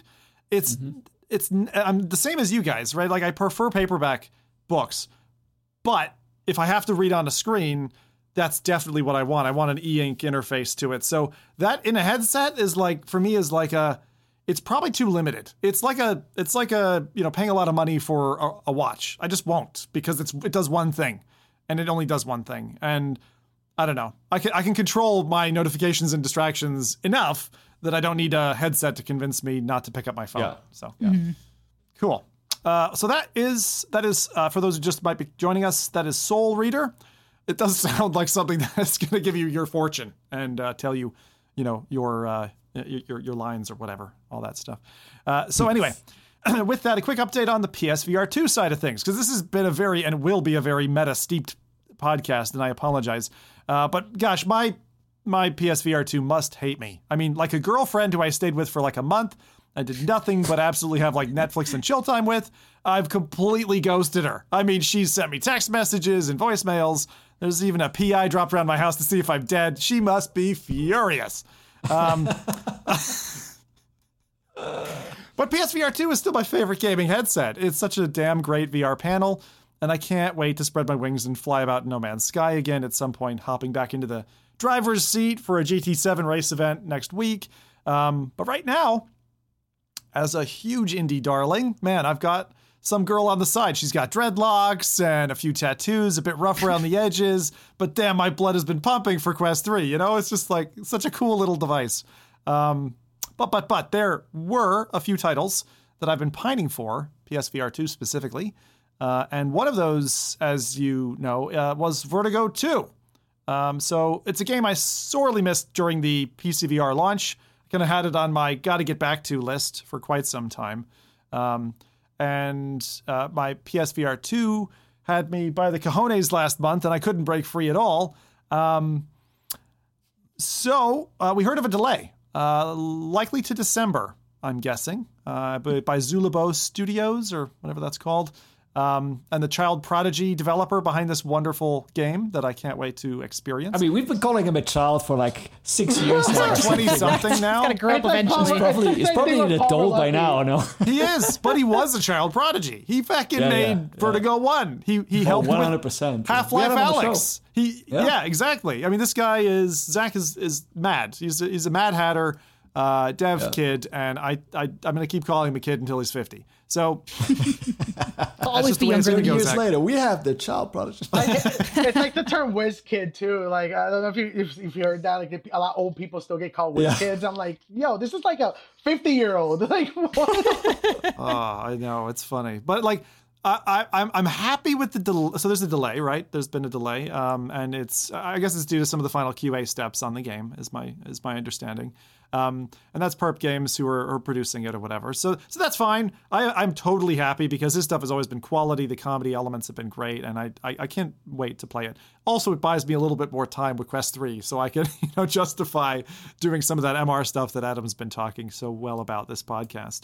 But we also have more coming, okay? So PSVR 2 has some exciting stuff in the ropes, and I'm not going to steal thunder from Jose, I hope, just in saying this, but I wanted to touch on one thing, which was Breachers, which is my absolute favorite VR FPS, that at the moment is coming to PSVR 2 sometime in November. But I don't know if you guys have seen the skin changes that they have for guns. Now, I'm no Counter-Strike guy who I didn't like the skins when it came to Counter-Strike and the markets and all that trading bullshit. But for a 5v5 game, I think it's going to absolutely slay for the 6 months after it launches. I think it's going to kill. This thing is just so pretty. The gameplay is so bang on, and provided the moderation system doesn't stop Zim from talking the way he normally talks when he games, which they added, I think, a month ago, then man, it is on. And I feel like Firewall, again, kind of like they did with Solaris versus Pop 1, they just landed at the wrong time. Yeah, they got there first, but within a month or two, a mega game hits and just wipes them off the face of the planet. Honestly, I think that's what's about to happen to them again. And they're going to feel like the most unlucky studio out there. How do you guys feel? You all played Breachers before? I think so. Yeah. I have not, surprisingly. I haven't. I just haven't tried it yet. We'll pull you in when it comes to PlayStation. Then maybe it's a really good team game. And I say that I've been there with my wife, and like it's really fun. It's just a fun game to play. It doesn't have to be super good necessarily at FPSs, but the team part is awesome. Like you can drive a drone in and like tell people's positions, and so squads of 5 people have like slots. You can have the person who's like kind of playing defender or backup or support. You can have the point people who are really, really good at shooting, and then the strategians. It really works out very, very well. And it scratches that itch that Firewall did years ago. And so just to throw them a little bit of a shout out, right? They are trying to fix things. So Firewall has patch 1.10 that's just launching, helping out their matchmaking. Apparently profiles have been getting reset, which to me is a complete nightmare. Lose all your progress and stuff. So safeguards to help prevent that happening, and fixing pistol attachments, which apparently were floating around. It's not enough for me to go and try it. I haven't even tried Firewall Ultra, and it was the reason I bought my PSVR 2. I'm going to sit on it for a year, and I'm going to come back, and it's like, then I'll give it a go, right? If it's still alive and they haven't shut the servers off. I was going to say, a lot of people are probably going to do the same thing, and I don't think it's going to be around in that year if everybody does the same thing, but... They're still a decent sized studio. They still have the breath from PSVR 1 actually still propping them up. Firewall is a great PSVR 1 title. They may or may not end up canning Solaris 2. I don't know. I'm just hearing nothing about that. They had teased it before. I get bad vibes about that whole thing. I hope First Contact doesn't end up falling off the face of the planet as a result. They need to just focus on quality. They need to focus on the quality experience, So there's that. And then, of course, PSVR 2 recently reminded me, or Sony reminded me, that it'll cost me another 160 Canadian dollars for another year of service. So yeah, PS Plus, you're eating me alive, and you're gonna have to start coughing up some free VR games to earn your keep around here. And I'm surprised we haven't seen that yet. We haven't seen in the monthly games like new VR titles come out that have been a couple, like give us all Horizon, for example. Give us things that pretty much everybody owns at this point. Just dump out some quality things, but help prop up VR a little bit, because some people are worried about the amount of titles coming out. I'm not personally, but I think that when it comes to PS Plus, you need to feed your VR audience too now. It's a big thing. It's a part of the future. So Sony, that's my little message to you on that one. I have one more little tiny piece of VR news then, and then we'll go into the kind of main round tables. This is a quick update on PC VR from Gunman Contracts. So the dev has put out a new devlog, right? And the game's looking brutal. The dev, who we've talked about before, is A&B Seth, showing gun modding, knife throwing.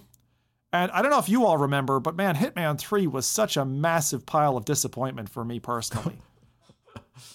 I love being a naughty dude in games. Absolutely love it. Like, my real life dude is very straight-edged, follow the rules, be a nice guy. In games, I'm very much like Adam. Thank you. Stab you in the back, cut your throat, leave you in a dustbin, What can I say? My reputation precedes me. It does. Sorry, I've been really nasty to Adam this podcast. All intended. And you'll know why in a minute, but anyway. I think Seth's on a path to give us what feels right, whereas Hitman 3 looked right and felt terrible. I really think that moving from a Half-Life Alyx mod to a completely standalone title is the right choice, but it's also a feckin' hard-ass road. That is not an easy conversion for a dev to do. Go build your own feckin' game engine, So most devs wouldn't try it. I want to tip my hat. It's looking like it's got teeth. I'm glad about that. And I hope we can, misbehave in VR in just, I don't know, months, years. I don't really care how long it takes. Give us the goods. And that's Gunman Contracts. If you haven't actually tried it yet, you've got Half-Life Alyx. Go try out the original mods. Totally worth doing and super, super fun. Makes you feel like a badass hitman. So there you go. So dear friends, we've had field testing time. So this is time for our report cards. Both Jose and Adam have been tinkering away with Quest 3s, and I want to know a couple of things on behalf of our audience. I want to know your first impressions. I want to know how that evolved into how you feel today in the seat, and things that you'd suggest our audience members check out, and highlight the things that you've tinkered around with, you played with. I know we've each come at the device in like a very different way, which is cool. So who wants to go first? Jose took his apart. There's like parts over. First thing, just open it up. It's like, yeah, it's not working anymore. Yeah. So who I'll wants let you to go talk first, Adam. Yeah. Oh, okay. So I touched on it a little in my highlight, but I've been pretty much mixed reality everything. I feel bad that I haven't even had time to test it for like work and productivity, except for like, hey, I don't have to take the headset off when I go to the bathroom. That's pretty cool. But that's been pretty much my real world application of I'm pretty sure that Meta is loving to segment things over there. She put the video out. You put that video out. I saw it. Meta did. engineers are like looking up your account. Then yes, this is the tracking data we need. Well, okay, and not to go on too long of a tangent about that piece, but you don't even, because you have the hand tracking, like you don't even need your controllers. It still feels weirdly gross to be controlling the UI on the toilet with hand tracking, because you feel like, oh, I shouldn't be touching these things, but you're not actually touching them. So it's a weird mind trip. But anyway, besides that, pause your game, go to the bathroom. Awesome. Don't have to take off the headset. I have been trying a couple of VR titles, but I haven't been doing the like Quest 2 to Quest 3 quality comparison because I've just been in mixed reality so much. But even just putting on the headset for the first time, I did notice graphical clarity when it came to text, and that was really good because sometimes with the Quest 2, it's not as bad because it doesn't have the sweet spot, so I don't have to fiddle with it as much. But with the Quest 3, I felt like it was even easier to just find a comfortable spot, and every time I put on the headset, it just stays there. I liked the default straps at first, but then after a while, like after I started going through longer play sessions, which can only be for like 2 hours really for me, or just for the battery life because I don't have a powered strap yet, it does start to kind of put pressure on the back of my head. Like I can relieve pressure from the front by loosening the straps, but it still kind of feels tight in the back. But I would say still better than the Quest 2, so that's an improvement. You're not the only one. Just to talk to the audience's remarks on the last video that we did, the last podcast. Some people have come back and said, like, Zim, I have no idea how you spent 12 hours in this thing because this thing is garbage, right? So it is turning out to be, I think, from a broader community reaction, bit of 50-50. I'd say about half people who get the headset are like, this strap is not comfortable. I need to replace it immediately.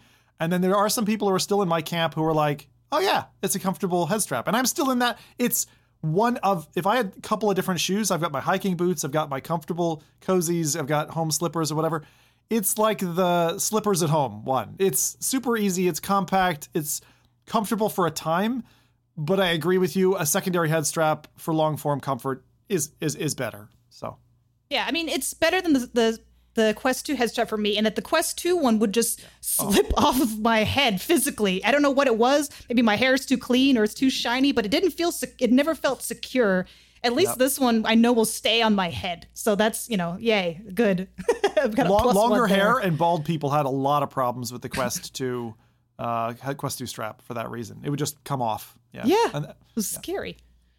But on the mixed reality side, like I've been trying everything. I tried Drop Dead, The Cabin, Home Invasion, got it this time, which has been one of my favorites. But Aspire 2, that I'll admit that I haven't played their VR version at all, but I've been trying their mixed reality missions, and that is a close runner-up for one of my other favorite experiences, especially because I have different rooms in the house that I've been utilizing, and that's another thing I really wish that you could save. I haven't figured out yet if you can save multiple space wall setups. It doesn't seem like it. So I just tried to map out as much of my house as I can in one giant room.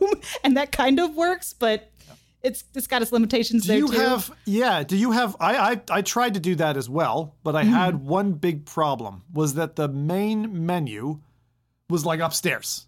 And I'm like, where the where's my menu? And I only have a one-story house. So maybe that. Yeah, but multi-floor is a problem right now for me. It can do stairs, it can map stairs and stuff, but multi-story doesn't really work, which is too bad. But that's cool. So when you do that multi-room setup, one of the things you need to try out, Adam, at some point is spatial ops. If you have if you have two headsets now, like try with your husband, whatever, it's really worth doing. It's worth setting up, and it's not too complicated. But the main thing is if you're doing that, because you have to turn the Guardian off, just a quick tip for people. If you want to do spatial ops, because some people have been actually emailing me about this, like, how do I set it up? It looks so easy for you. You have to keep the same corner, because that one, you're disabling your Guardian, but the steps are turn your Guardian on. You don't have to map your house or whatever, but set the floor height. Because if you take the default floor height, your floor height and the player you're playing against will be like different by a lot, by like a foot, maybe 2 feet. And then the characters will look all funky. So what you want to do is, with the Guardian on, set your floor height. Then what you both do on both of the headsets, you go set your origin, which is you do basically two dots on one wall, 2 dots on another wall. It gets your corner of your room. And then you host the level, they join it, and you're good to go. And that's it. You only have the map on one of the 2 headsets. So it's kind of like a precursor to that point cloud data that Jose was speaking about earlier that's being allowed across titles. Before Meta enabled that. So I'm hoping they'll update their app, but that's one really worth playing, because playing basically laser tag through multiple rooms of your house is super fun. That's so cool. Yeah, what I had to do for a couple of them, because the your space setup can actually be bigger than your Guardian, which is unfortunate. So sometimes I'd have to pick a smaller room just so I could actually successfully trace around outside that room, so that like it wouldn't put a key item that you have to push like outside of your Guardian and then it just turns off when you leave it. So I also have, developer mode and all that stuff on my headset. So I have turned off the Guardian a couple times for it, because I'm like, what? I can see through my headset. Like, why do I need the Guardian in mixed reality if I can literally see my space? So I kind of wish that not necessarily went away, but could determine like, yeah, you can see pass through, so you don't need the Guardian. Because otherwise, because I have a really long living room, and so it doesn't quite. If I wanted to just do the living room, the Guardian stops short of what's considered the end. So I have to make like a fake wall just where the Guardian would end if I don't disable the Guardian, which is really weird and stupid and immersion breaking. So basically it automatically kind of detects the volume of your room, but then you block it off with the spatial data to stop it. And the Guardian being limited as it was in Quest 2, I have to say it's one of the most big points of annoyance for me. Just in dealing with MR games, because all the tessellation and the room setup and the object tagging, that's all nice. It's really smooth. It's faster than it was before. But yeah, that Guardian boundary, because sometimes it just decides the Guardian's oriented like diamond shape compared to your square room, and then you run into a funky boundary that just doesn't make any sense to what you're trying to do. Like so for MR, I've always been doing outside of my walls. But again, like if you have a longer room, it stops you mid room at some point. So usually I just turn off the Guardian. But I do on a final note, for those on side quests doing mixed reality stuff, or that have already had existing mixed reality experiences like Hauntify. There's that dungeon one that I can't remember that's really cool. Please utilize Meta's space thing now. You don't have to. I don't want to have to do all that stuff manually. It's terrible. I mean, it's not terrible, but there's such a better way of doing it now. So please update your apps, because I really like them, and I just want to be able to look at things and have them mapped. I don't want to have to take cubes. Did you go through the Hauntify setup? I couldn't. It was just too much work. Yes, but I did it very half-ass. Like I didn't do it as like what I am supposed to for the best experience. I just wanted to, so I just made some really bad walls I put the things around. But. We do have to bow down a little bit to developers who implemented their own bloody system for this. Oh, for sure. Prior to Meta, right? Like, so Custom Home Mapper, probably the most dangerous app I've ever installed on my headset, where you trace all your walls, you turn off the Guardian, and then you hope to God it doesn't drift, because as you're walking around, you get a wall in the face. I mean, they implemented systems that were really struggling to get it right. So I'm glad about that, but I'm with you. Like, your tolerance for going through manual setup now is like very, very short. Yeah. Even if it's not on the Quest 3, like I know, because the Quest 3 has it, where you can just look at things and it maps it out just by looking at it. But even with the Quest 2, like, a 2-line click, like that would be easy instead of having to physically kind of walk over and like just drag these chunky boxes. Like there's easier ways of doing this now. I really want to play your game still, but I'm very lazy and very spoiled now that there's better ways of doing this, and that I've used them. So that's my request, my plea to developers who might have those really cool, mixed reality apps on side quests. Please make them Quest 3, or at least, use Meta's space setup options that are probably available to you in the developer tools. Please. And as our Index loving aficionado, gotta ask, how does it compare to Index? How does Quest 3 compare to Index for you? I haven't tried it much for PC VR use. Like I've got virtual desktop on it and everything, and I just did a couple quick tests for work stuff, but it's pretty dang good. Like I've heard some issues people are having with Wi-Fi 6, and again, I wasn't in there long enough yet to determine if I had to change anything on my router, but quality-wise, visual-wise, I'm like, this is pretty good. I mean, it's a lot smaller, it's less hefty. Again, once I get the only thing killing it right now is the strap, because the Index is just so comfortable to me. But it's dangerous. it's getting there. And the battery life. That's it. I need a powered head strap so I can actually stay in there for a long time and it won't kill the back of my head. So it's close. Just a heads up on the battery consumption. So even with the Bobo's new product, right, and the battery on the back, it delivers. I'll just show this on screen real quick. It delivers 2.6 amps of throughput in terms of current. Probably heard that ding there. The Quest 3, I think, requires 3 amps. So even an external heard about battery that. won't keep it alive, right? So it won't keep it alive. All Just it does delays is it. it kind of extends a parachute. So my suggestion would be, if you do get one of those, they are still handy, still helps, but start off with the battery on it, wait until it drains out or very low, put it on the charger, play down some more in the headset, or have another battery ready to go, and then whip it back on again. So But is there going to be something better in the future? Because that's kind of ridiculous, I think so. But the thing is that the battery rating, right, was, again, 2.6 amps. I don't know if they knew the spec of the Quest 3 prior to it being made and going out there. This is a Quest 2 battery pack, right? So it was designed to keep Quest 2 stuff going.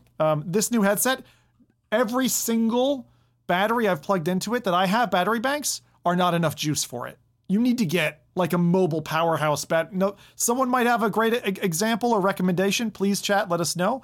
Some people were saying the battery head strap from Meta does keep it at the level. I don't know that it charges it, but I think it keeps it at the same level. That's what I've heard. And I've had a few times, and this is still hit and miss for me. I'm using the official link cable, playing with it cabled, right, from the middle of my play space. And at times it's kept it, and other times it just drains anyway. So it slows down the process. So you do get more time in headset, but just be careful, because if you're making big purchases now, they're going to splash like $100, $200 on. Just bear in mind, there are still evolutions to come. So Yeah, I might wait a little later or a little while longer. We're in the era of physics. That leads to my answer.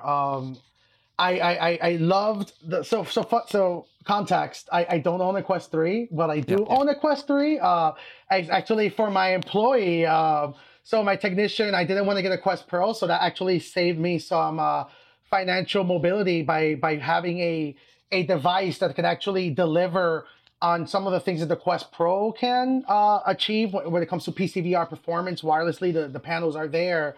One of the major pain points for me when it comes looking at the Quest 3 is exactly what you mentioned, Zim. I didn't even expect that was going to be. I thought I was going to be the one with that nugget. It's the power use. This goes back to something I've been kind of like boasting. Oh, the genie has been summoned. yeah, I was going to say, I'm sorry, That's man. my doorbell. I don't know who's been like knocking on my door, so I apologize. We have a really weird doorbell. that's an awesome doorbell. That's like a holiday one. They So got the annoying. wrong house. Mark, you got the wrong house. Oh my God. So twice now. Stop it. But to what I was trying to get at is, this is why companies like Apple are introducing split computing. This is something that a lot of people who understand how these devices are made have been kind of screaming about. We are now at the problem with battery use versus mobility. What's the point of having a built-in battery pack if your headset's going to last you about an hour and a half, 2 hours at best? And then two, how batteries operate, how they're charged, and how they also drain. You mentioned the Elite strap. The Elite strap is using the technology called fast charging, which is usually used to charge a battery up to feed the headset itself, meaning that it won't be able to do both at the same time because of a limitation of physics. This could have easily been resolved by having a tiny little battery that can be inside, just holding on, let's say, operations, the panel use, and then opening up the opportunity for having a external battery or a option like the Bobo M3, because now you're feeding you're using your battery efficiently. It's a problem that it's going to be met with physics. That's it goes kind of also, if you're a nerd, it goes to why the CPU on the Quest 3 is called Orion, right? It's the one chip to rule them out, because this is more than likely the last spatial computing chip that's going to be all running off one, because physics are now into play. That companies like Apple are going to be using external batteries and so forth. Hopefully my camera and my microphone is working. It looks like it's... Yeah, we've got you anyway on audio, Jose, so that's good. So I just wanted to sprinkle in a couple of updates because the longer you spend with a product, I think things come out of the woodwork, right? So in terms of the headset itself, as I said, the biggest thing for me is the fact that it's changed how I work, which I wasn't expecting at all. That's probably the biggest part. I probably won't actually end up using the Bobo strap, which a lot of people are going to want to kill me now in the comments, I realize, because this thing is in short supply, as we covered off a little bit earlier. I'm going to give this to my wife because she's a dev, and when flipping up the front headset is really nice to have that open feel. That's true. The other cool thing that I think Jose would appreciate, being a fan of the Pro, is that you can take the facial interface, and I'm sorry I didn't mock this up for you, but you can take the facial interface off of the Quest 3, hang it off the front of a Bobo M3 Pro, and get the lenses like right in close, kind of like what people did with the Index in the early days. They just crank it all the way in so your eyelashes were bending, but you were getting field of vision or field of view like nobody else. That's what this thing can do, and you get at least another 10 degrees of visible range, which is pretty impressive. I didn't think I'd have a headset in my possession that was that cool. So, yeah, Bobo M3 Pro is a really cool headset. The reason it's not for me is the net weight of it on my spinal column is just too much for me to take. And it's because I have a problem with my vertebrae in my neck that it's very sensitive to. It's not because I'm a meta sales guy, but I will probably use this this feckin' overpriced Elite strap because two things. I like things that look vanilla and clean and simple. And point two is it's just light. It's just lightweight. The problem and how I'm going to have to pay for it is it's going to fail on me. I can tell you right now, looking at the engineering of how those screws are going to come out, I probably won't be able to repair it. I'll have to RMA it. It's going to be a pain in the butt. 3-4 weeks spent with Meta, returning the head strap again. But for me, with a sensitive neck, that's my only path right now that makes sense. When other third-party straps come out and people throw things at me or whatever, I'll test those out, see if there's a good head strap for like 40 or 50 bucks. 70's crazy, in my opinion, for a piece of plastic with some screws in it and some springs. It's just too much money. Come on, Kiwi, hurry up and get your stuff out. Exactly. Yeah, I think I just barely got a Quest 3 maybe like last week or something, it said. I'm like, how? You'd think they would have got, well, I guess probably Meta doesn't want them to, they want you to buy their products, their expensive Those companies always have, they're scrambling for, 3D models of the headset so that they can get the connections going. But so that's Meta Quest 3. Panel is great. Some people have said, this is really surprising to me, but some people have said they got the headset and they can see screen door worse than on Quest 2, which I'm like, that just doesn't add up to me. My wife can see screen door in it, but it is better than the Quest 2 in her impression. She's got better eyes than I have, which is why I'm using her as a sounding board here. But I thought I'd just mention it in case anyone's out there like, oh my God, Quest 3, uncomfortable strap, and I can see better, more screen door than I could in Quest 2. I'm reverting, I'm going back. There are others out there like you. But for me, it's magic. It's such those lenses are, I like playing Skyrim and stuff, and it is just, oh my God, it's great. You know what, though? I didn't have screen door, but I did have something weird where it was, oh my gosh, who keeps ringing my doorbell? I'm so sorry. Hopefully it stops. Okay. I would love if your husband's like locked outside. He's like, let me in. He knows to text me, but he's also working, so he wouldn't be here. But anyway, my Quest 3 issue that I had was I had placed my Quest down on a pillow with pass-through mode on for a little while I was typing something on my laptop. And then once I picked it up, I had like the corner of my pillow almost as an impression in, it's hard to describe it. It almost looked like, it's not burning because there wasn't actually light going in there, but the impression was there. And so wherever I would turn my head, it would have that weird shape. It's like it's mapped out something wrong and kept it into the, I don't know what you would even call it. And so it actually took a couple of restarts of the headset for it to finally go away. And I was starting to get concerned and wondering, like, is this something that I'm going to have to like exchange the headset for? But I don't know. It was the weirdest thing. And I someone else on Reddit had the same issue, so I'm glad I wasn't alone. But yeah, thank goodness it went away because it was really weird and really annoying. I don't It's know. I read some of those posts. The headset is operating at a very, very hot temperature. Mixed reality is no joke. That's something that a lot of people are talking about. The fixed function hardware means nothing but a core being allocated on the CPU. That's a big beefy. That's a computer laptop CPU running on your face. The hotter one section of that chip gets, it's going to affect other functions. It could be, that on itself is going to probably affect connections to the headset itself. The warping of the lenses, that's actually the one that I noticed on the Quest Pro. It's a tiny issue.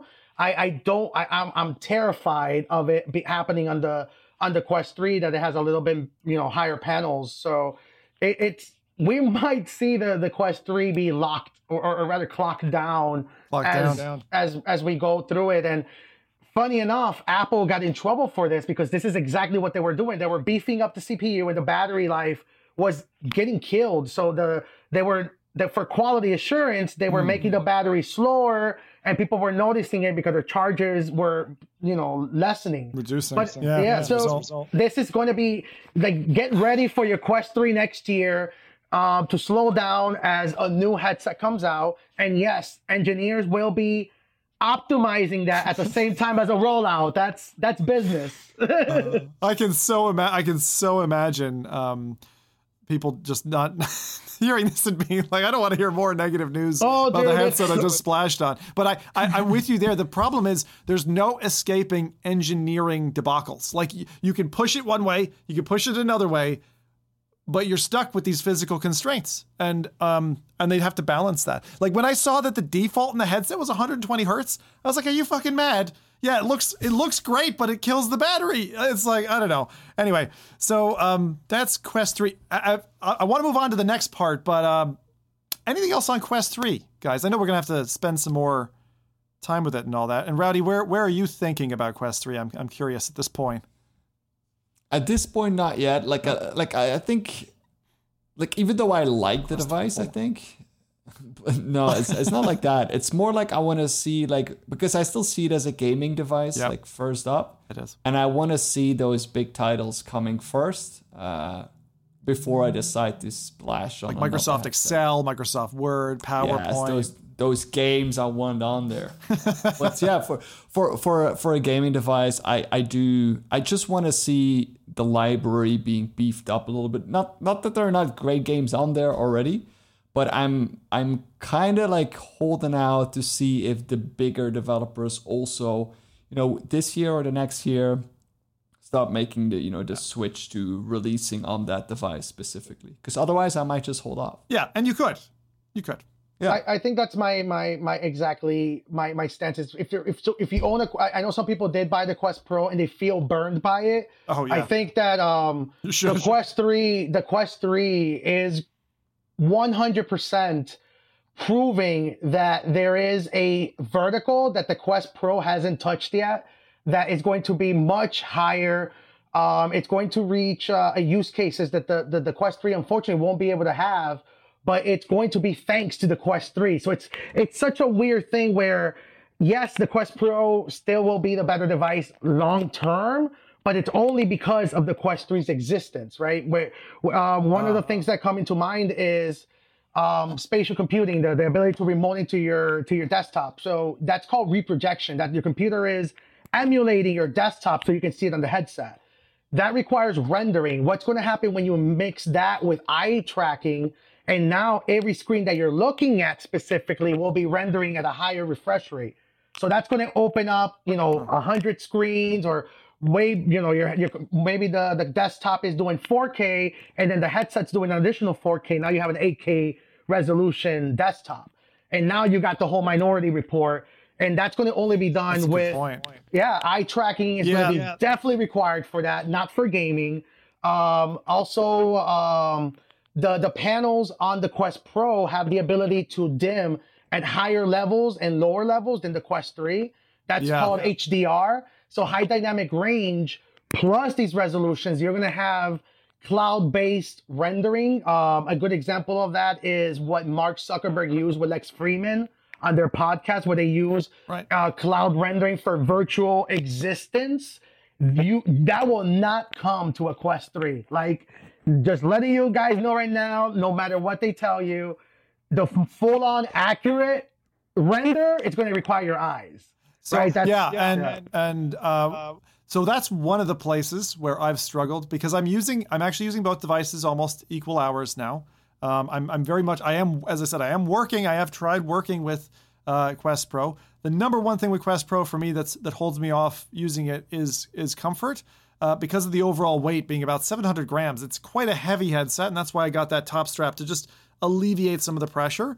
And then the front head pad is that unbreathable format, and I always find that uncomfortable, so I'm getting a VR cover. So I'm like throwing things at it to try to make it better, and I know others have done that.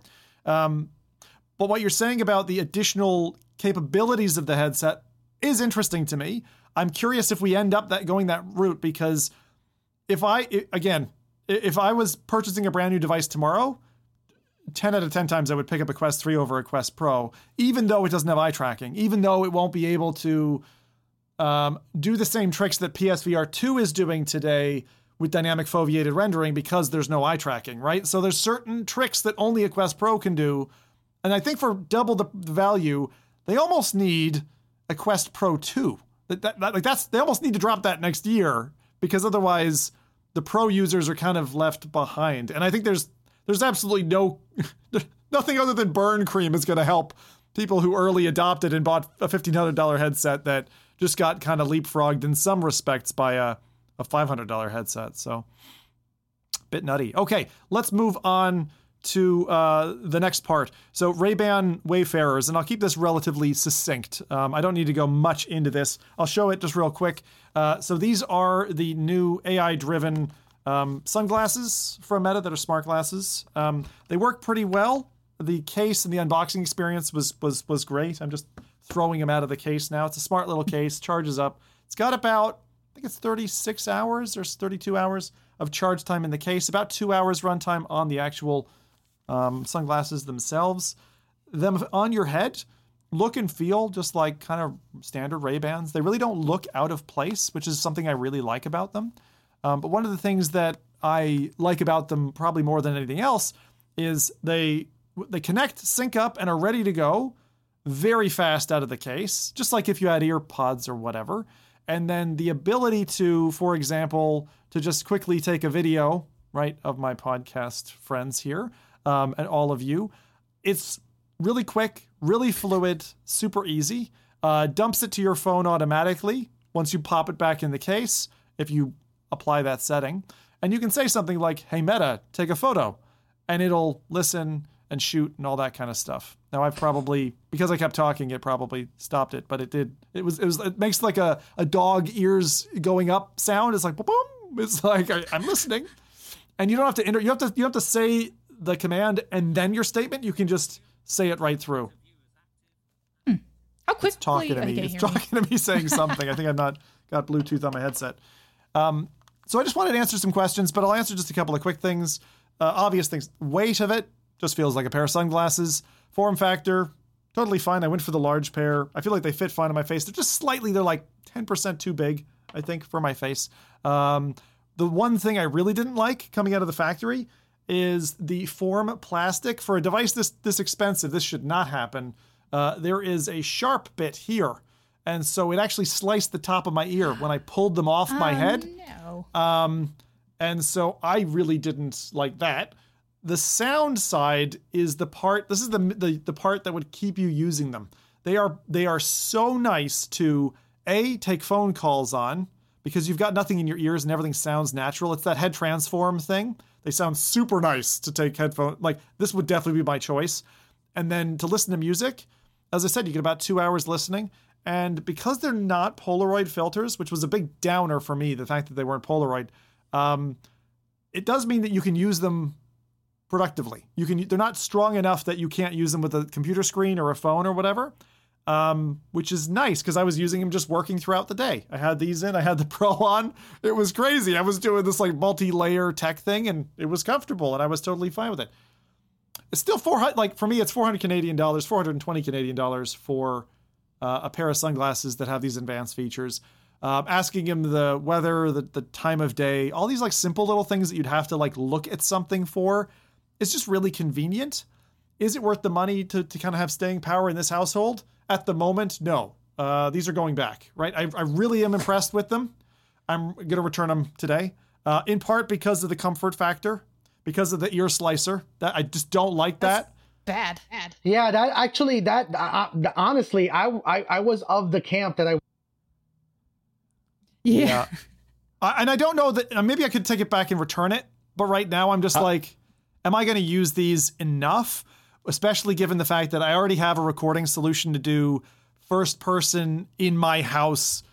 Even with my laptop, I can connect my hat cam and do hat cam walkabout, first person perspective recordings. And for me, it's enough quality. The quality of the video and the captures are both, I'd say borderline between good and great. They're really good. You can zoom in. They still look good. And that's true for the video and the audio. If they could stream to Twitch and YouTube, I might change my mind, right? Streaming to Instagram and Facebook, like, fuck off. I don't care about those platforms. So you can only stream to those two? Yeah. I could probably engineer a way to do it. I bet you now I could probably find a way to do it through like a restream thing. So you'd basically stream to Facebook and then have it pick up the capture. And so tinkerers out there, give it a shot. I think it's totally worth for those in, North America. Best Buys are great How are they as sunglasses? Like just good. Like their really purpose. They're good sunglasses. Yeah, I would rate them. I would say they look good. Mm-hmm. They feel good. There are two different styles: the Wayfarers and the Headliners, which have a slightly rounder pair. If you check out MK3 HD's latest video on these, he uses the more roundy ones, and they look really good on his face. They're less kind of jetting out. And I'm more of what's the company called? The ones who have the really face hugging form factor. Not Ray-Ban.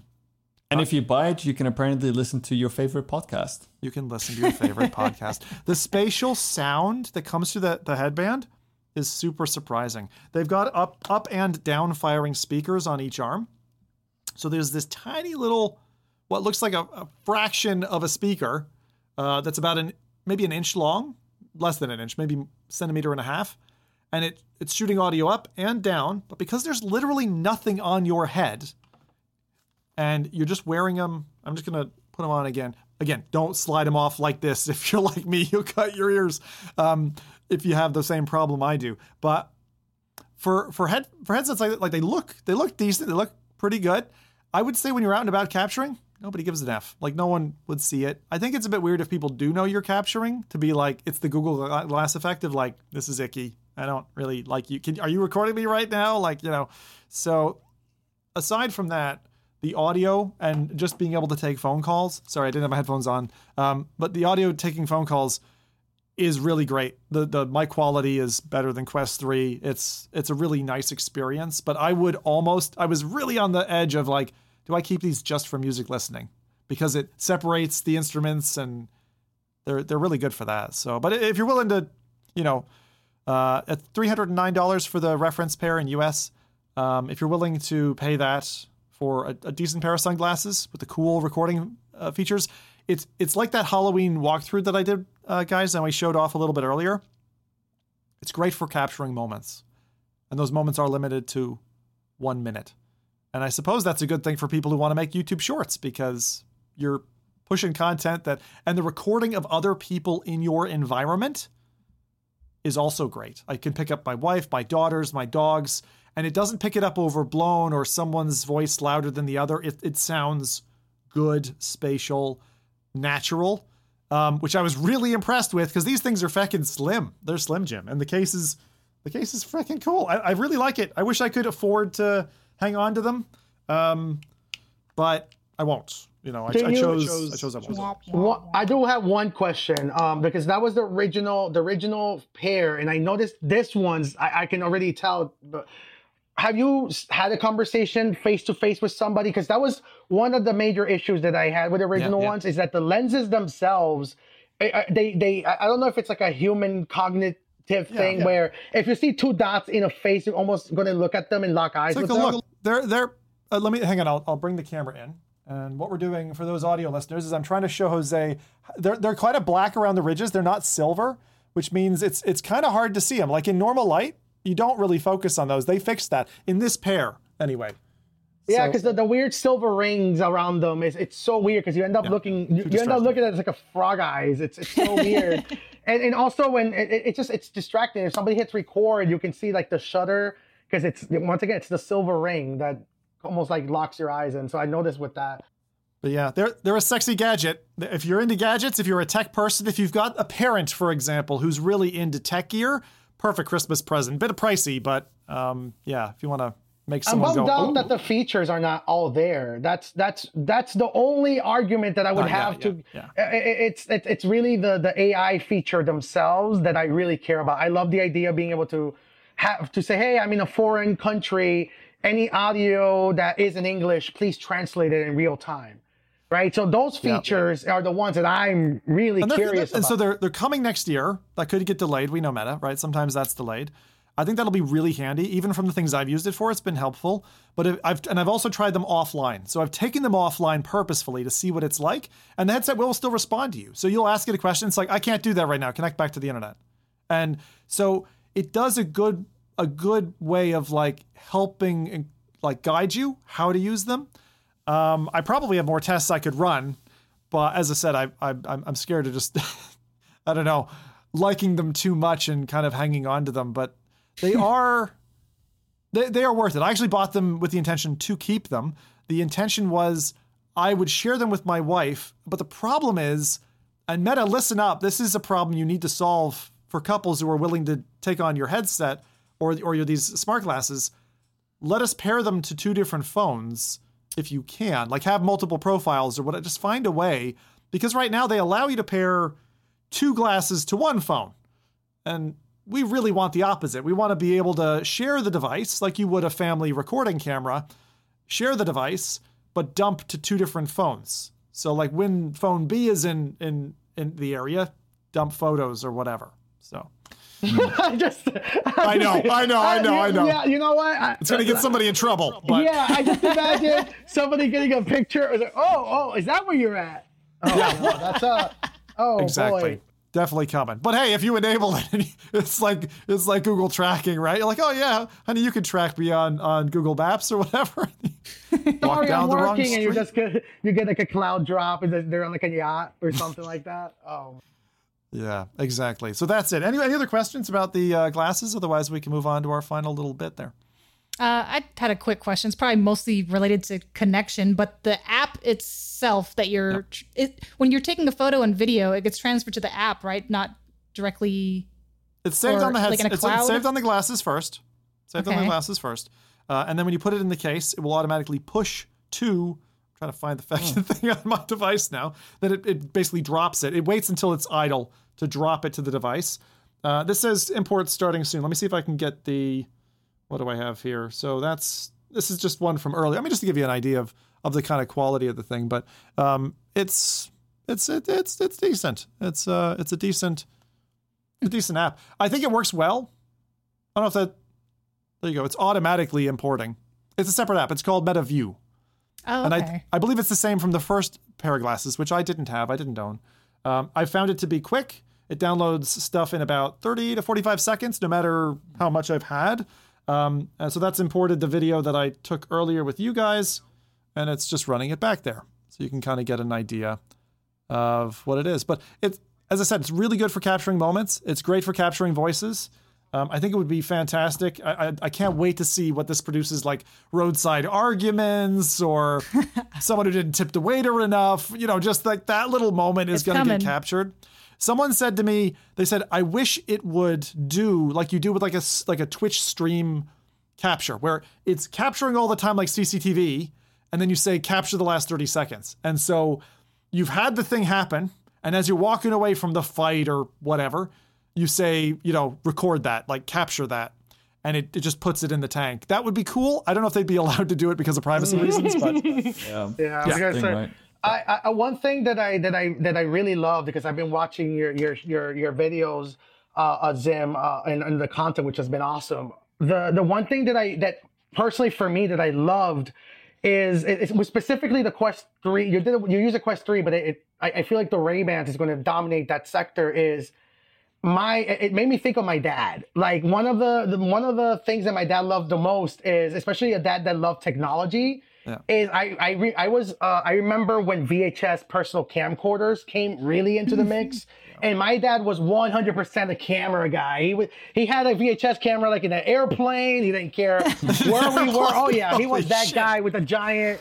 He thought he worked for like CNN or something. But it really made me think. And watching like you experience it with your family, I was like, oh man. Like I generally, this is a tinfoil conspiracy. I think that's the reason why the people that were trying to frown upon using these Quest headsets publicly didn't use your video because your video was too wholesome, and they instead went with the Silicon Valley bros because that's easier to hate, right?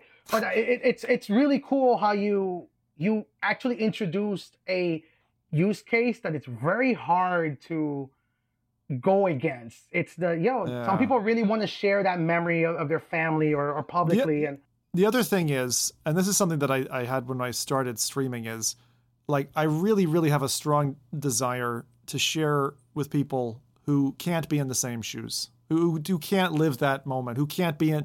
And that's what I always liked about travel vloggers who get to go off and live a magical life and show you what it was like to be in a canoe in Thailand or something. But this is really for that. It's for transporting somebody into the shoes of somebody else. I just wish a few things. I wish we could record for longer, and so I'm more into the next device down the road. But am I bought in? I'm bought in. I'm bought in. This is a really cool gadget, and I can't wait to see what comes off of it from others who pick it up. Interesting. Nice. Yeah, so there you go. All right, now to the painful part, the pig slaying. We tried it together and had some stumbling success. Adam's tilting her head like she doesn't know what's going down. We went to Horizon Worlds together. As if she doesn't know. As if she doesn't know. Yeah. Well, I thought that was a me reference. I don't know. I would get confused now with all of your introductions / I don't know. I'm so sorry. You did a great compilation that one time, by the way. I was like, wow, I've been hard on her. So I will have to zip it up at some point. But it's fine. It was entertaining. It is at least entertaining. But man, so we tried a couple of things. So we tried to hop into Horizon Worlds together, which for people who are not in like a select like 7 or 8 countries, you can't, which sucks because I used to dump quite a bit on Horizon Worlds. I thought it was like a lame thing. It's actually getting pretty decent, and I'm surprised that I'm saying that. I went and I played, Super Rumble, which is like an Unreal Tournament style game. Went in, cleaned up a bunch of like 16 and 20-year-olds, top of the leaderboard straight off the bat. And it was live streamed, so, my mouth is where I say it. But like, I was like, feck, it brought my Quake man back out. And I'm like, I want to go slay some feckin' noobs, man. So there's that. Then there was Citadel, which was kind of like a Windlands-esque exploring game where you're going through caves and finding crystals and a little bit of almost like a room escape thing in there too, but you're doing it with a team of people. So there's experiences now that they've clearly put a lot of time and R&D into that feel good, that are really easy to play with others. Big but when we tried to get together, it took us an hour to get the feckin' audio working properly for us. Jose couldn't get in for whatever reason. You were just blocked by I don't know. Tech stack. Well, to be fair, I did log in the first time without any issue with Adam. So I log in, we get on a call. I'm in my virtual world. I think we added Rowdy and we're waiting for Zim, and then that's. Zim broke it all. That's what I don't know what happened. The video is still on private, Zim. If you want to maybe unlock that for me, then I can show some of the content as well. Okay, yes. So let me, 1 second. It's also, for me, it was frustrating. I mean, it worked for me flawlessly, but when it came to your microphone issues, that also brought up the point that there's 3 different places you could potentially be muted in the headset. And so it's really hard to tell someone who maybe is even new to VR, like, oh, try going here in this app. No, okay, try going here in the call. No, okay, try going here in the settings. And it's like 3 different places. Why are there so many places you can be muted? So frustrating. Which caught me. I checked them, but then they reset when I rebooted the headset to try. So I was like, sure, yeah, of course, that's what happens. All right. So back to the story. We tried 3 things. We each got to pick a world. Setting us off first, I picked the Titanic. You can go and sync with the Titanic if that's if that tickles your fancy, or if years ago you got jealous because Nathan put a video up with the Titanic on it. Adam decided she wanted to repeatedly off herself by jumping off the balcony like that guy who you saw falling, and ding off of a propeller. Just easier that way. Yeah. It was fun watching it from the boat. Rowdy and I were like, there with our binoculars, just watching Adam fall into the water. And then we went into a horror one, which I think was Adam's choice, which is, I forget the name of it, but it's like Scarecrow, it's a big name or something. Studio. Is it that may have been the Universal Studios one that was Scarecrow themed? Universal Studios one, which had Scarecrow theme and skeletons with corn and all kinds of crazy stuff going. And Rowdy, don't worry about staying on top. I'm just kind of flipping through points here. Okay. But just show them what we've got in there. You're fine. And then the third thing, I think Rowdy took us to like a pirate island where there was treasure and booty and all this, oh my. And even weapons. Lots of booty. Man, it was so fun. Adam got to see me kill a kid. It was great. I loved it. Poor Fecker. He's like, hi, I'm new to this. And I'm like, boo. He's like, why'd you shoot me? You had to shoot him like 3-4 times to get him done, But anyway, got that done. Did the dirty deed. And then we went off with some treasure and we brought it back to the main island. But there's cannonball cannons you can jump in and fly from island to island. There was a kraken of some... I didn't have the tentacles that I'm sure you wanted, Adam, but there was a kraken, right? So yes, it was all right. Could have been better, but yeah, it's gotten better, but I would still say maybe I like the interactivity of Rec Room a little better, and then the visuals of VR chat. So it's better than it was. But if you haven't tried any of the other VR social games out there, then it would be pretty good. But if you've dabbled around in the other ones, it's like it's kind of sort of combining them, watered down a little. Rowdy's now showing when he pushed me off the pirate ship repeatedly, and so we had some fun, but I agree with Adam. I think for me it shows that Horizon Worlds has a future, which I really, really didn't think it had. The other it's purposely torturing me here again. But there's some fun stuff in there. There's some fun stuff in there. I'm glad at a platform level there's a kind of a social app that people can do stuff in. And the thing is, they're actually investing in it, which is, I think they need to. But I actually thought it was going to be boardroom meeting and they were going to dump Horizon Worlds and that was it. So now it just sucks for people who can't access it at all and can't have this experience, any way, shape, or form. So that's, I don't know.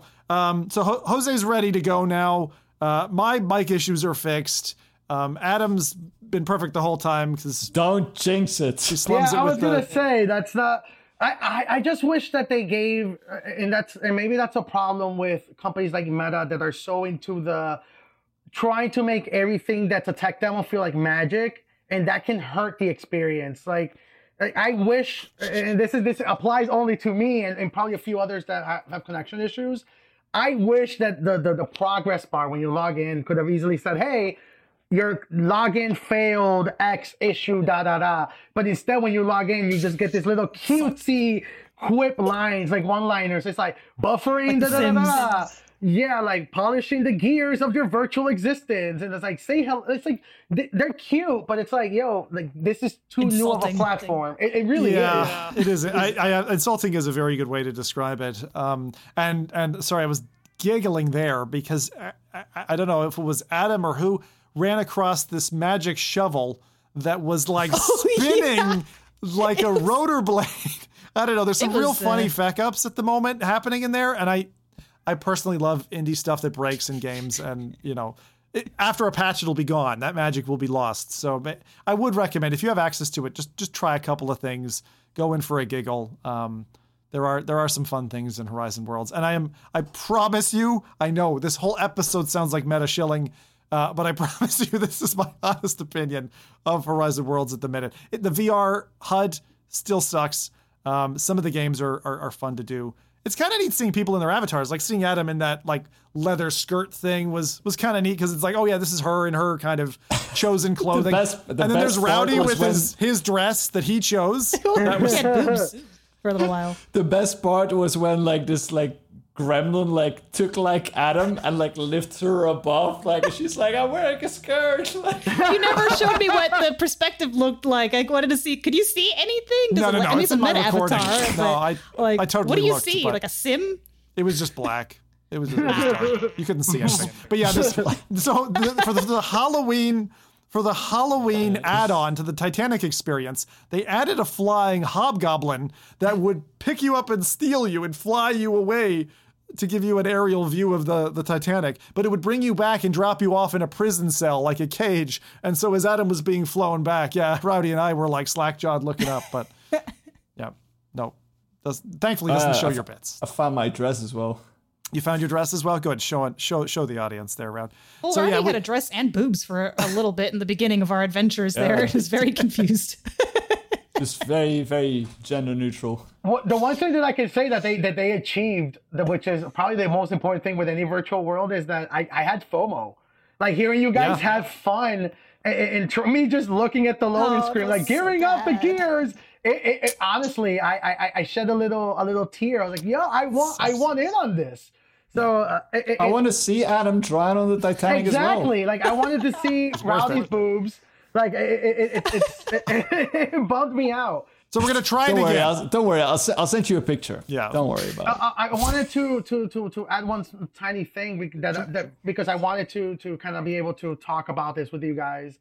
Is that yesterday I really wanted to like be able to have an opinion on it. So I tried a few things. The PC VR version, the Quest PC version. There's a few things that I didn't see on the Quest 3 or the Quest 2 version of Horizons. Hopefully my audio's still working. Yeah, you're good. Mm-hmm. You're good. Okay, perfect. So the virtual home portals actually are much larger. So I don't know how much larger it is compared to the hub that you access on the Quest. So that's probably going to be cool to show. Maybe we can try that maybe you guys visiting my Oculus home versus you guys. But I think that there is some PC VR enhancements that I don't think a lot of people are talking about that I'm very curious to explore more. So are you talking about, and this is a thing I do have in the links, Rowdy, but actually I didn't write any bit about it. But Adam, you were really keen on us kind of getting flown into your home area. This is kind of like home sharing. So if we remember back to Oculus Home and where you could bring people over and show them off your crib with all your stuff in it and stuff, it's kind of like a new resurgence of that. I'm really glad it's coming. But Adam, have you had a chance to test with other? I know we didn't test it, but did you try that with anybody else, or do you know the limitations of it? I forced it upon my husband. I'm like, I need to get footage of this. So you're going to have to use my Quest 2 and I'm going to use the Quest 3. It's so basically it's so confusing to get it working for someone who isn't really familiar with the Quest UI. So first I had to attempt to get him on a call, and we were having some connection issues, which was annoying. But then once you're in the call menu, there's an option to join the host's home, like their hub. And then once they join, they're going to just see the default, like whatever they have as the Oculus background, what you call it, their surroundings. But if you do the double tap to enable mixed reality, it gets rid of your virtual environment, so you can actually see them as their avatar in your room. Obviously, they can't see your room. They're just going to keep seeing the virtual environment, but it was pretty cool. My husband also had boobs with his default avatar for some reason. He was a dude with boobs. Nice. I don't know what it is with Meta and their default avatars.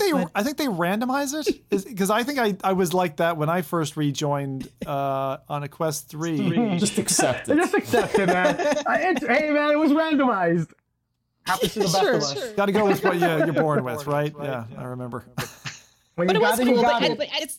It was like only neat for, maybe a Twitter post, but it's not actually functional, because you can't be like, look at my PSVR 2 over there. Or because he was originally just standing in a table. So I almost had to direct him like, hey, can you walk? Do you have first the physical space to be able to walk a little to the left? Okay, now a little bit forward. I get the privacy thing, and I get the prevention of, developers peering through your cameras and all this kind of stuff.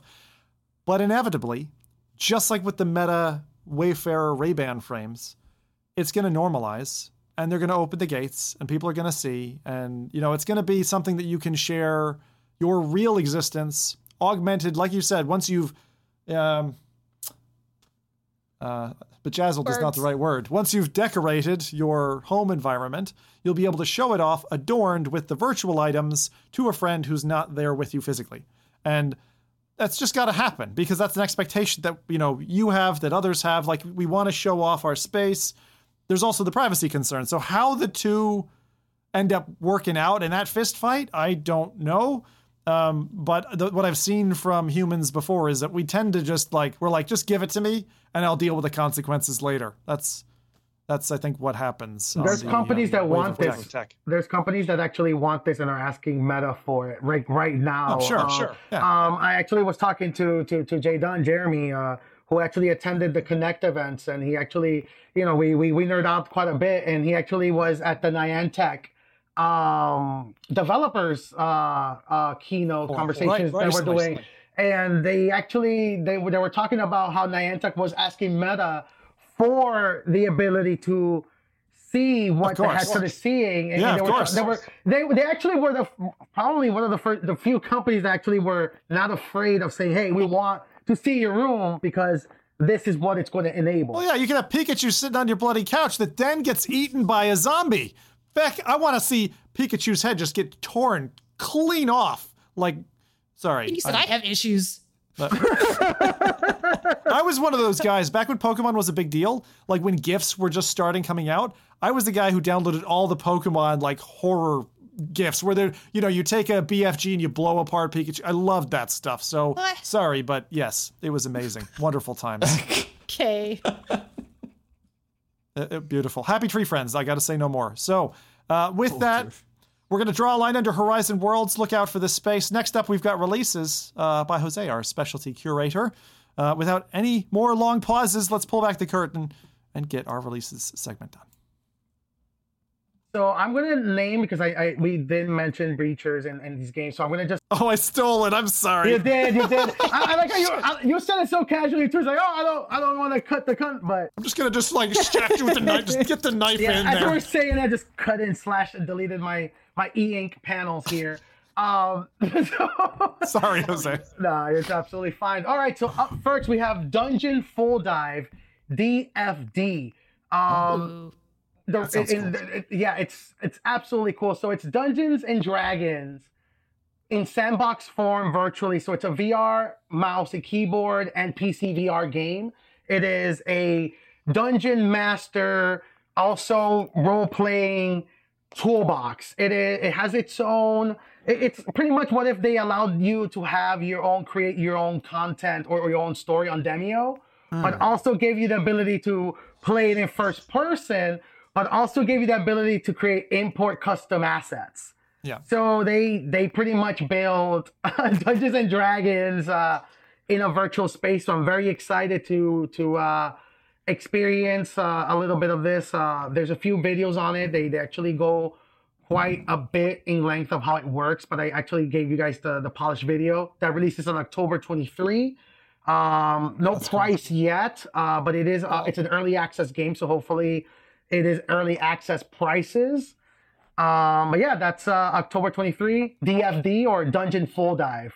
So hopefully we get a lot of videos for that. I've always been the sad nerd who I want to try some D&D stuff. Like I did it once in university with a guy who was way too anal about everything, and it kind of ruined the experience for me. So I'm like, being able to do that virtually would be nice because I've not had an opportunity to do that myself. So yeah. And it teaches you the skills. They actually that's what that stood out to me. Like I was like, oh wait, this is not a developer that this is somebody who actually plays D&D, because they actually mentioned the ability to create scripted characters so you can interact with them, and pretty much allows you to the human to be the variable that breaks everything, which is what D&D is all about. Ooh. Which broke the stigma of the anal dungeon master that's a jerk. Which unfortunately I dealt with those too because I'm very imaginative and breaking. So no, you're dead. Give me your character sheet. I think, but I can come back to life. My magical hair, man. It's like, no, Jose, you're dead. That's it. But I get it. So. So that's October 23, DFD. Magical hair. I like that. I'm going to keep that in mind for the next one. Up next, this one is a game I'm very interested about. It's kind of hypocritical of me because I'm scared of being spooked. And also one that I didn't want to add to the list because there's also some contention about this release, which is Ghostbusters Rise of the Ghost Lord. Yep. Standard edition, released October 26. trailer looks phenomenal. Yep. There's no gameplay videos of it. Not a lot. I believe content creators don't really know what the game's going to look like. It's a big IP. I'm going to preface this. I know one of the LBE companies that first got the Ghostbusters IP. Yep. That game sucked. I'm sorry. They're partners of mine. They're probably going to send me an angry email about it, but it's the truth. So I don't know if it's the same game. If it is, it's, let's wait for videos. But releases on October 26th. Built from scratch, if I'm not mistaken. So this is End Dreams. So what was the last title where? And I don't want to make a big splash about this because it annoys the feck out of me as a streamer who usually waits until day one. Right? I don't generally have to worry about cooking a video up 2 weeks in advance or whatever, right? And all the content creators and YouTube video creators do. So, pardon me for a moment here, but like it gets really whiny where people are like, oh, I can't get a key and, I can't show this off. And I get it. It's your revenue line. And you're like, this is a big title. It's a big IP. I think it's totally fine for a game to release and only give people access the day it's out. I think it's a fair playing field. It allows people to say, okay, on that day, if you want to do release day content, then in fact, can either stream it or get your video done and edited and out, same day.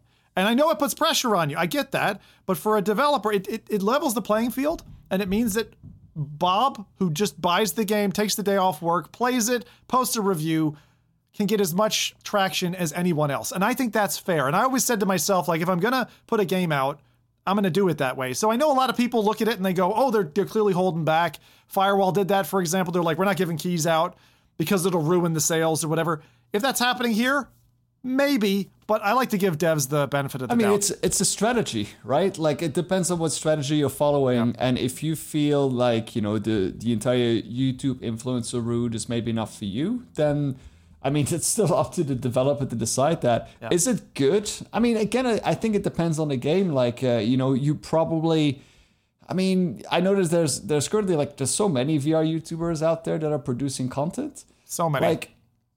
Like I don't know if it's really required at this point to really push, a big IP out there, because unless it's again, if it's catered to a few influencers and you want to have, total control over what they play, what they show. So it's kind of more like a trailer of gameplay, kind of what Meta is doing with Asgard's Wrath 2, that they have they bring someone to the office and, they let them play. They have a high production setup.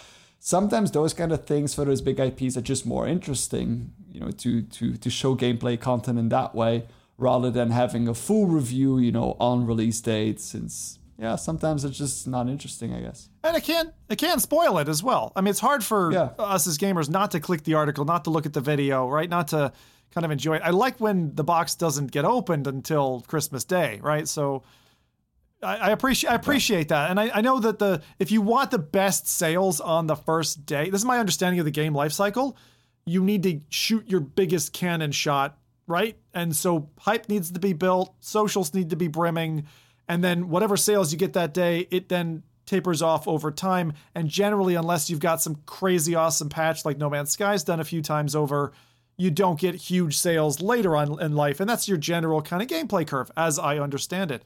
So I get why people do that. Yeah, but I would really like it if this succeeds for them. I would really like it if it succeeds. I fully agree with that. I think for me, I think what made me personally draw that emotional line, it's the IP itself, right? Asgard's Wrath, all these games require impact flash, right? So a lot of content people figuring out. Ghostbusters is a well-known IP. It's something that can guarantee move headsets. It's something that should have been shown at Connects, at events that for this game.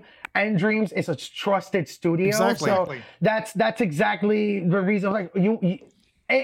There's certain things that just certain companies can get allowed with, and certain IPs that you can get allowed with. Ghostbusters, that big of an IP franchise, is not it. And that's exactly it. A lot of people are going to be looking at this for the Ghostbusters experience, and they're not going to get it.